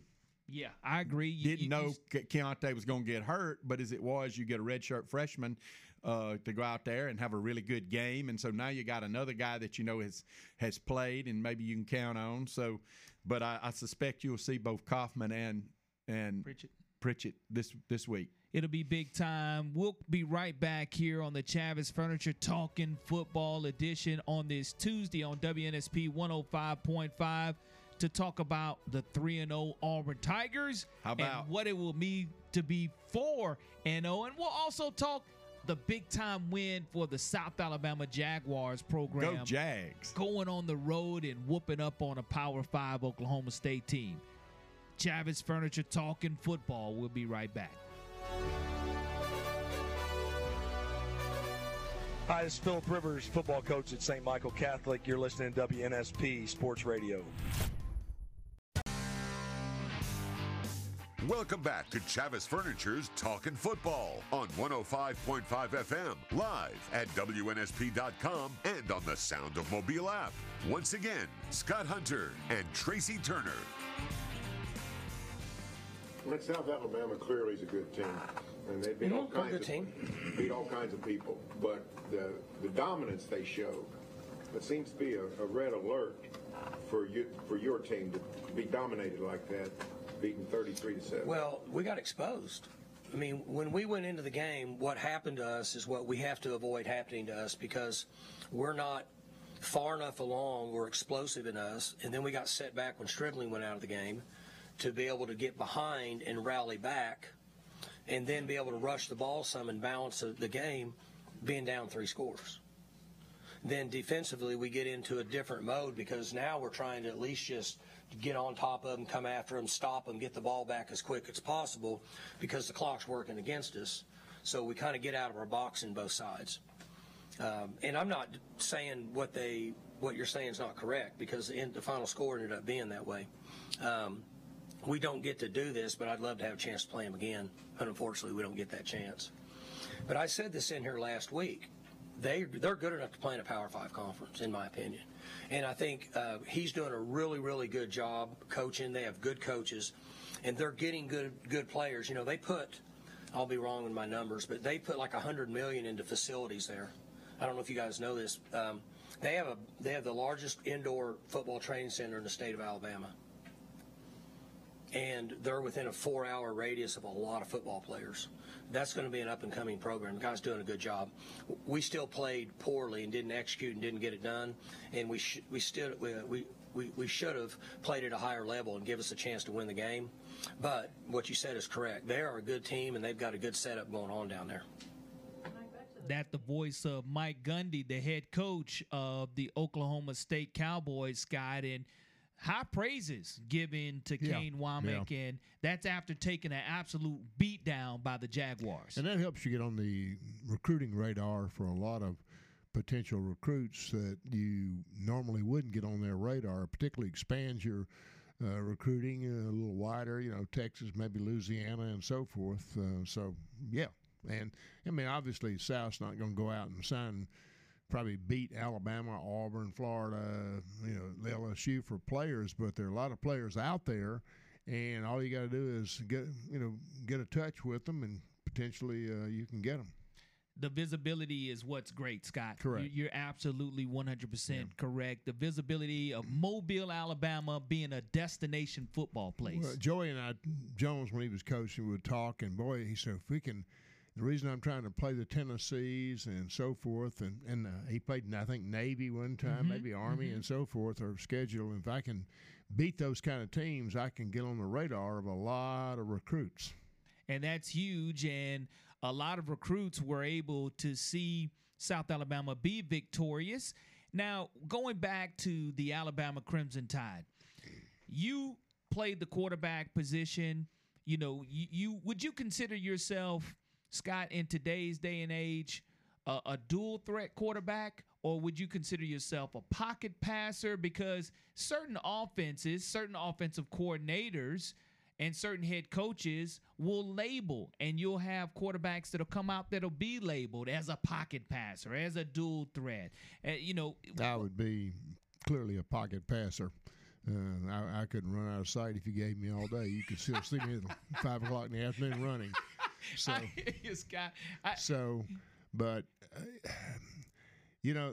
running quarterbacks are wonderful, and I'm glad that a lot of guys have great legs and can do it. The LSU quarterback is terrific at it and so forth. But by and large, in today's football, if you're going to play at a high level and you're going to beat a Georgia or an LSU or a Texas, you've got to be able to throw the ball effectively very well, because beating those kind of teams – when, say, an LSU with Joe Burrow comes to town, you've got to be able to score 40, 42, or 45 points to beat teams like that. And that's why college football is sort of morphed into a sort of a NFL light, if you will, with 3 wide, 4 wide, passing schemes and quarterbacks reading coverages and hitting people downfield like Quentin Ewers did with Texas and so forth. So, yeah, that's where it's gone. It doesn't matter what kind of quarterback you are if you can't protect the quarterback. And one of the things, Scott, I don't know about you because you're the one who had to take those licks, whether it's at Viger, whether it's at Alabama, whether it's for the Packers, if you weren't protected, okay? When I see an offensive lineman give up a sack, and I'm speaking on Caden Proctor gives up a couple of sacks, but in those situations, he doesn't help his own quarterback up at all. Just leaves him and goes back to the huddle, kind of like, yeah, okay.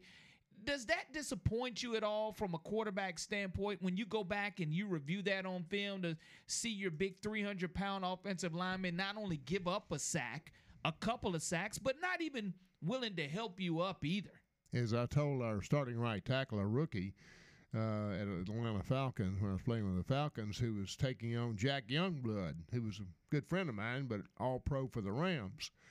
I said, don't worry, Warren, about blocking him, and don't worry, just in the second half, just start holding him. And don't worry about what happens to me back there, because Jack's going to put some on me. Don't worry about that. You just concentrate on your job, which is to try to pass block Jack Youngblood. And eventually, as the game got along in the fourth quarter, he began to have some success, and I had some success. But I don't worry about anybody picking me up and patting me on the back. I don't need that. I just need you to pass block Jack Youngblood. And that's one of those situations that Alabama's offensive line, I don't think, has lived up to its own expectations yet. And I think that the best is yet to come for this offensive line, and we have not seen the type of explosiveness that we would like to see yet out of this Alabama. Well, I think Tracy would tell you probably the biggest mismatch in football is a freshman offensive lineman. I don't care how good he is coming out of high school. And Caden Proctor obviously was number one in the nation, I guess. Pretty good. But Tracy will tell you, he's a freshman, and he's going against a guy over there that's been in college 3 or 4 years, been in a weight room from age, for 3 or 4 years. And there's no way a freshman, from a skill standpoint, a technique standpoint, and maybe a strength standpoint, is going to match up with a 22-year-old man that's over there rushing. I can see it right now. my son was born in January, so he obviously, if he could have gone to certain school, and I won't call the name of the coach or one, he could still be a senior in high school this year, okay? Well, when he went to South, he weighed 184. He weighs 205 now, and he just said the other day he went to Auburn because South was out there, and he's redshirting. He said, I tried to put my jeans on, Dad, and I couldn't get them over my thighs. You know, he looks whole different. If he was going against high schoolers with the body he has now as compared to what he was last year, it would be a whole different. And it doesn't matter how you are as a freshman when you get to college. Those guys that have been there 3 years, one, they've been through a lot of those 5:30 or 6:30 in the morning workouts or colorful metaphor usage language treatment that you get in college, okay? It isn't Sunday school, all right? And they're different. As Scott just said, they're men. And to ask, that's why you don't say, I can think of them. I think I can remember 2 offensive linemen at Alabama that started as freshmen. Smith, back in the day. Andre Smith. And Alex Leatherwood. Played some late in the year, you remember. Yeah, well, he came against Georgia and did a great job. But that's a rare situation. Now, a year from now, Caden Proctor may be All-American, but he's a freshman. He's a freshman. And there's some tricks that when you're having to block against rush guys that you just sort of learn. When you give up 5 sacks, as Alabama did this past week, you're looking at, okay, I'm yelling. Well, who gave them up? I would say who gave up the sack? The offensive linemen allowed. They got beat. Wait a minute. Was it the offensive line or was the quarterback holding the ball? I will say 3 of them would be the offensive line getting beat by their man. Okay. And I would say 2 of them, the quarterback was holding the ball. Okay, so the offensive line got 3 sacks. Yeah, I would say 3 sacks. One of those sacks was the back who should have picked up right off the left to Proctor. He just whiffed. So 2 of those sacks were on the offensive line, not 3. And the quarterbacks had the rest, and that back that whiffed had 1.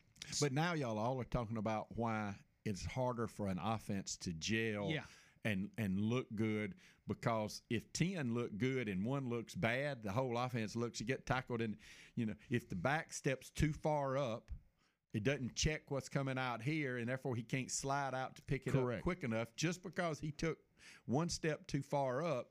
That's the reason when you've ever been to any of these college practices, they scream and holler so much about alignment and proper steps, because that's just 1 step too far up, and now you can't get back out there to pick that guy up. And I will say this too, also not to be overlooked, is the fact that one starting offensive lineman, Tyler Booker, did not play. Yeah, he did not start. He had back spasms, I think. Back spasms and wasn't able to play. So you take him that's out. going to help. He's a senior. Yes. Or upperclassman. And that's going to help out the freshman on the left of him. Making the checks. He's going to say, hey, on this one, let's do this, let's do that. And Tracy knows all this games that offensive linemen used to play. But if you don't have a upperclassman in there saying, okay, that guy's coming on the outside hard, let's do this, let's do that, you lose that. It's very rare, as we go to break right here, someone in the app does chime in and say Cam Robinson started as a freshman. It's very rare that you see a true freshman come in and get an opportunity to play against 19, 20, 21, 22-year-old grown men, and it's always advantageous when you do have veteran offensive linemen around you that can help you and coach you through those mistakes, especially on the road. But it's not often that you do see a true freshman to come in and get an opportunity to immediately start for a Power 5 school, especially somebody with the name University of Alabama across their jerseys. Corey, I know we're going to break, but think about this. The 2 that you named for Alabama, where did they wind up playing? In the league. I can name only 2 I can think of, and I'll probably have missed one out.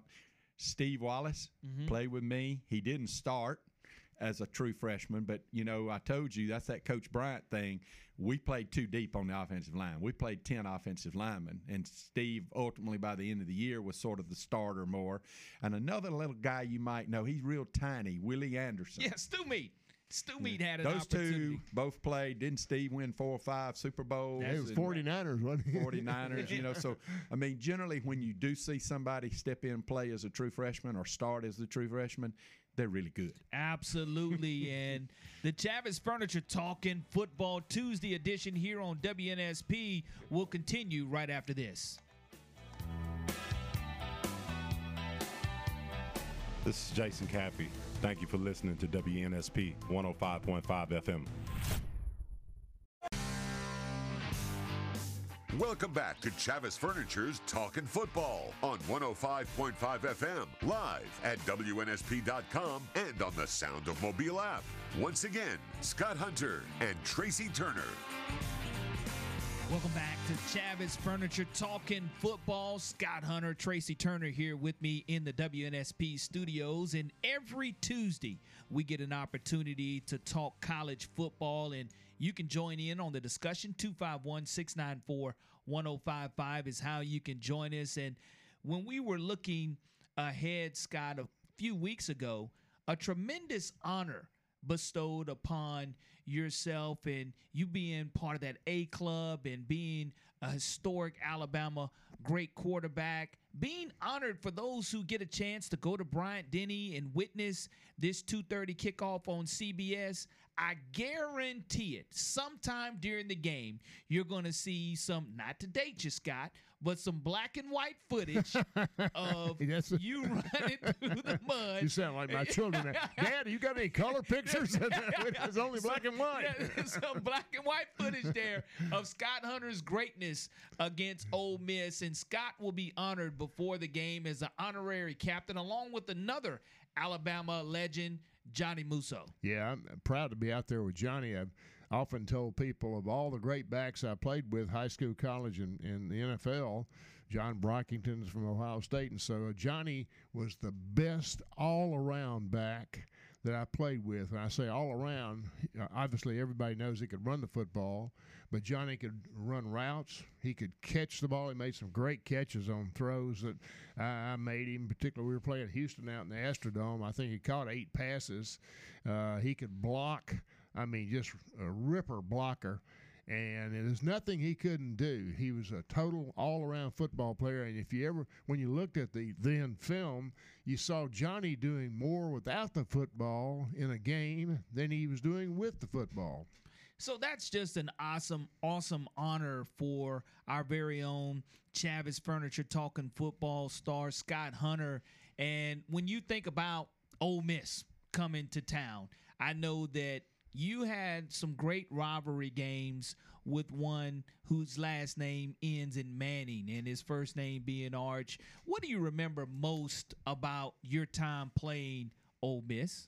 Well, most of the memories people ask about are the 1969 nationally televised game. Coach Bryant and Coach Vaught decided to move the game when ABC asked them to, from the afternoon game to an evening game, and televise it nationally. And it was a gamble by ABC that people would watch from California to New York, from Wisconsin to Louisiana, watch a college football game on Saturday night in prime time, particularly Alabama and Ole Miss. But the ABC executives told me, some years later, that they had great ratings and it was just a dream game for them.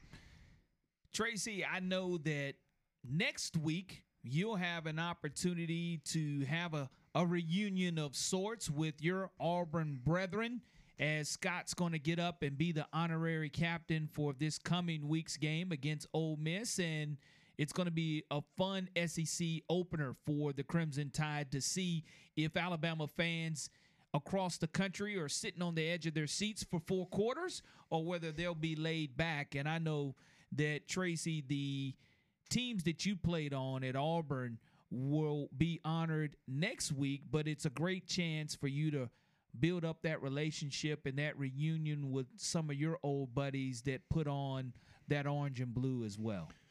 Well, Corey, I'm looking forward to seeing them again. It's going to be with somewhat of a heavy heart. This is the first time we will have gotten back together as a team since we lost Coach Dye. The last reunion we had was at his farm, and I can still see him dancing out there when we were on the dance floor after we'd all got together and we watched film and talked about how we got cheated out of the 1983 national championship and on and on. You know, so it'll be bittersweet to not have him there, but it'll be good to get back and see everybody. You just realize how blessed you are and how many of your coaches and your teammates and your trainers.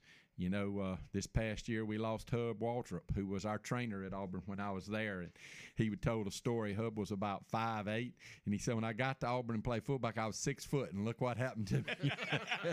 You know, so I got to spend time with him. We broke this and broke that and everything else. So, but I'm looking forward to it. But none of that will be real fun if they don't win Saturday.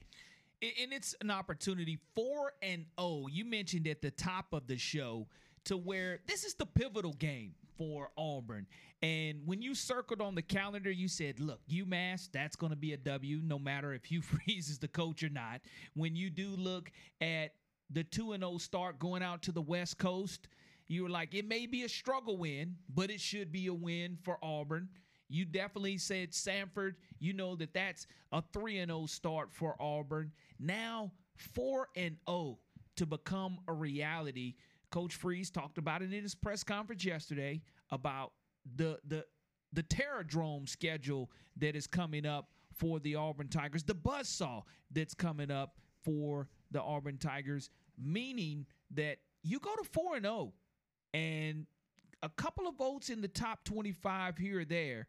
To me, I know making 6 wins, bowl eligibility was huge for Auburn fans getting in Hugh Freeze's first year. But what do you think would be the momentum swing being 4-0, Tracy? 4-0 in a first-year head coach who's turned over 40 players.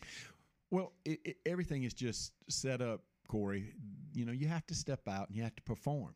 That's why they kick the ball off, and it's spheroid-shaped, and it bounces funny ways, and sometimes the best team doesn't win on any one Saturday. It's the team that was best prepared and most mentally alert and sharp and the will and the drive and all of that. But, you know, this is a tough place, the home of the 12th man, all of those recruits I was just talking about, great coaches and a new offensive coordinator. Forgetting anything about any reputation you heard, he is as good an offensive mind, their offensive coordinator, as it is in college football. It is a tremendous challenge, you know, but you step up, you win the game, and then the next one is even bigger. Yes, it is. And it's going to be a lot of fun. So I'll talk about it next week after we win Saturday. I love it. I love it. You know, and it is. It's a situation for Auburn. They're used to going on the road now. As far as from a West Coast, you go as far as you can outside of Hawaii to play a non-conference matchup that gets you ready for this conference. But it play. Wasn't anywhere as loud as 110. Yeah, 9, something like that in College Station, and it is a canyon. It is. Oh yeah, I mean, it's ways. It is so tall with the renovations they've made, and you know, so it'll be a real challenge. I was just reading about the 2013 team that went out there and faced Johnny Manziel. He had lost earlier in the year to Alabama 49-42 in a shootout, and, you know, they go into the fourth quarter down 10 points and find a way to get ahead and then keep him out of the end zone and win. And, yeah, I don't think Auburn will win if A&M scores 42 points. I'll just say that. I will say I agree with you there. Now, let me ask you this. From a former player standpoint and seeing what revenge means, waiting 365 to get back at it, Cadillac was able to engineer his first win as interim coach. Had the Gatorade dumped on him, did a nice little dance. I was there. Baxter was up on an unofficial visit and got to go in the locker room and experience that. And it was a cold, windy night in Auburn, but it was a warm feeling. Do you think that Texas A&M has forgotten about that? No, they haven't. The highlights, the celebration in the locker room that they can hear from across, do they use that in their favor taking on the Auburn Tigers? No, I don't. I think it does help you focus. Okay. Okay, and look, that's the main part about being prepared, is preparing your body. Yep. Okay, that means getting in the training room. That means eating properly. That means hydrating, because how hot is it going to be at 11, 12, and 1 o'clock in College Station? You need to be preparing your body. This sounds a whole lot. Scott, I bet you heard some of these comments right here. Prepare your body, prepare your mind, the mental part of it. Don't have to be thinking, because a thinking man plays slow. Yeah. And you can't play this game slow. You got to play it fast. So. Well, the commercial breaks come so fast here on the Chavez Furniture Talking Football segment. We only have one segment left. It's we got to get some scores here. And we'll talk a little bit more about Auburn and Alabama both opening SEC play and what it's going to take to ultimately come away with that first SEC victory for both of these teams on the other side of this break here on WNSP 105.5. Hey, this is Coach Tommy Tuberville, and you're listening to 105.5 WNSP. Welcome back to Chavez Furniture's Talkin' Football on 105.5 FM, live at WNSP.com and on the Sound of Mobile app. Once again, Scott Hunter and Tracy Turner. As we round out Chavez Furniture Talking Football, Scott Hunter, the keys for Jalen Milroe being successful and Tommy Reese's offense against the Ole Miss Rebels. Well, I think thinking about what Tommy could do and likely will do since Milroe is coming back up to start again is pull the game plan down to what he can execute very well in the passing game, and that's throwing faster rhythm throws. We used to call them three-steppers, but now they're in the spread. So you get the ball, boom, the ball's gone, and work all week on that kind of stuff. And so start the game out with that kind of stuff, and he starts hitting those throws with good reads and starts hitting those throws, and his confidence goes up. And I think that's what Tommy is likely going to have Milroe doing. Looking forward to that matchup for sure, as all eyes are going to be on Alabama's quarterback position. Now, let me ask you this. Being a former quarterback in this first SEC matchup, how much patience do you think Nick Saban is going to have with Milroe if the offense comes out and struggles for some reason? I don't even know. I mean, that's a tough question. Let's go back to what I just said. Mm-hmm. That better work. Come on, preach. I don't know what you do. Yeah. If that doesn't work, I mean, quick rhythm. I used to call it the Pittsburgh Steeler plan B. Plan A was go back 7 steps, hold the ball, and look for a receiver. Plan B was go back 3 steps and let it go before the Steelers got to you. And I think that's what they're going to try to do Saturday with Jalen Milroe. And hitting those receivers in space quickly and giving them a chance to run can create some big plays. And I think that'll pick up the crowd, pick up the whole team, and pick up everybody. So let's just look at it that way, and I don't know what's going to happen if it doesn't happen that way. Tracy, Auburn, what do they have to do well, and what are your predictions for their big battle with A&M? They can't turn the ball over 4 times. They need – I mean, this all sounds, what is it, cliche? Yep. But you can't do it and win a football game, okay? So you can't get a whole bunch of penalties. You can't be behind the chains, as we say. You don't need to start off 1st and 15 or have a good run and get a holding penalty and that's 1st and 20. Those things can't happen. So you got to limit the penalties, 30 yards, not inopportune. You got 3rd and 1 in the red zone and you get an illegal procedure penalty because somebody doesn't get up on the ball or because they don't pay attention to the snap count or they get intimidated and move because a blitz is coming or all the things I can talk about. You can't do that and win this game. All right? So I really want Auburn to win, but am I supposed to pick with my heart or my head? Hey, listen, you can pick with either one because you're not going to go wrong with either one. 31-27 somebody. Alabama's going to win a game against Ole Miss 30-24, 30-27, something like that. A really good, exciting game. Scott? You concur with that kind of high scoring? And to add to what Tommy Reese is going to try to do is also with the running game, Ole Miss is not exactly very stout up front defensively and can be run on, particularly if you're throwing quick rhythm passes and have the safeties backed out where they can't come up and give run support. So look for Alabama to also try to get the running game going in conjunction with the quick rhythm passing. So you got a score, Scott? I'll go with you. I'll say 31-24 Alabama. Okay. How about Jags? Look, we'll talk about Central Michigan coming to town. Central Michigan played Notre Dame this past week. They played Iowa already, too. Yes, 2 tough matchups. So Central Michigan looking to humble the Jaguars. 4 o'clock. Hancock Whitney Stadium kickoff. Can the Jaguars sustain their success and go ahead and move into their toughest matchup, and which is James Madison in the first Sun Belt Conference game, a James Madison team that put the nation on notice by a big win over Virginia earlier in the year. And who beat Troy. Yes, 16-12 this past weekend. So before we get kicked off, who you got, Alabama or Ole Miss? Or Ole Sis? Roll Tide. Now you're picking with your heart or your head. Both. What you Both. got? What you got in College Station? I like Auburn. Auburn comes away, and you're gonna come in here a very happy Auburn Tiger on next Tuesday. I like Auburn in the upset. Well, I hope you're right.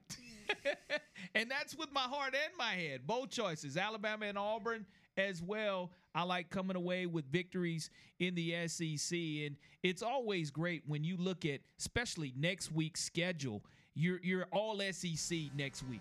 This week, you do have a lot of SEC schools that are still dibbling and dabbling outside of it, of course. You look at Florida non-conference. UAB is getting a chance to play Georgia non-conference, Memphis and Missouri non-conference. But the following week, we go back to that all-SEC slate. So looking forward to that and seeing you guys back in here next Tuesday. Good job, Corey. For Chavis Furniture Talkin' Football edition on WNSP 105.5.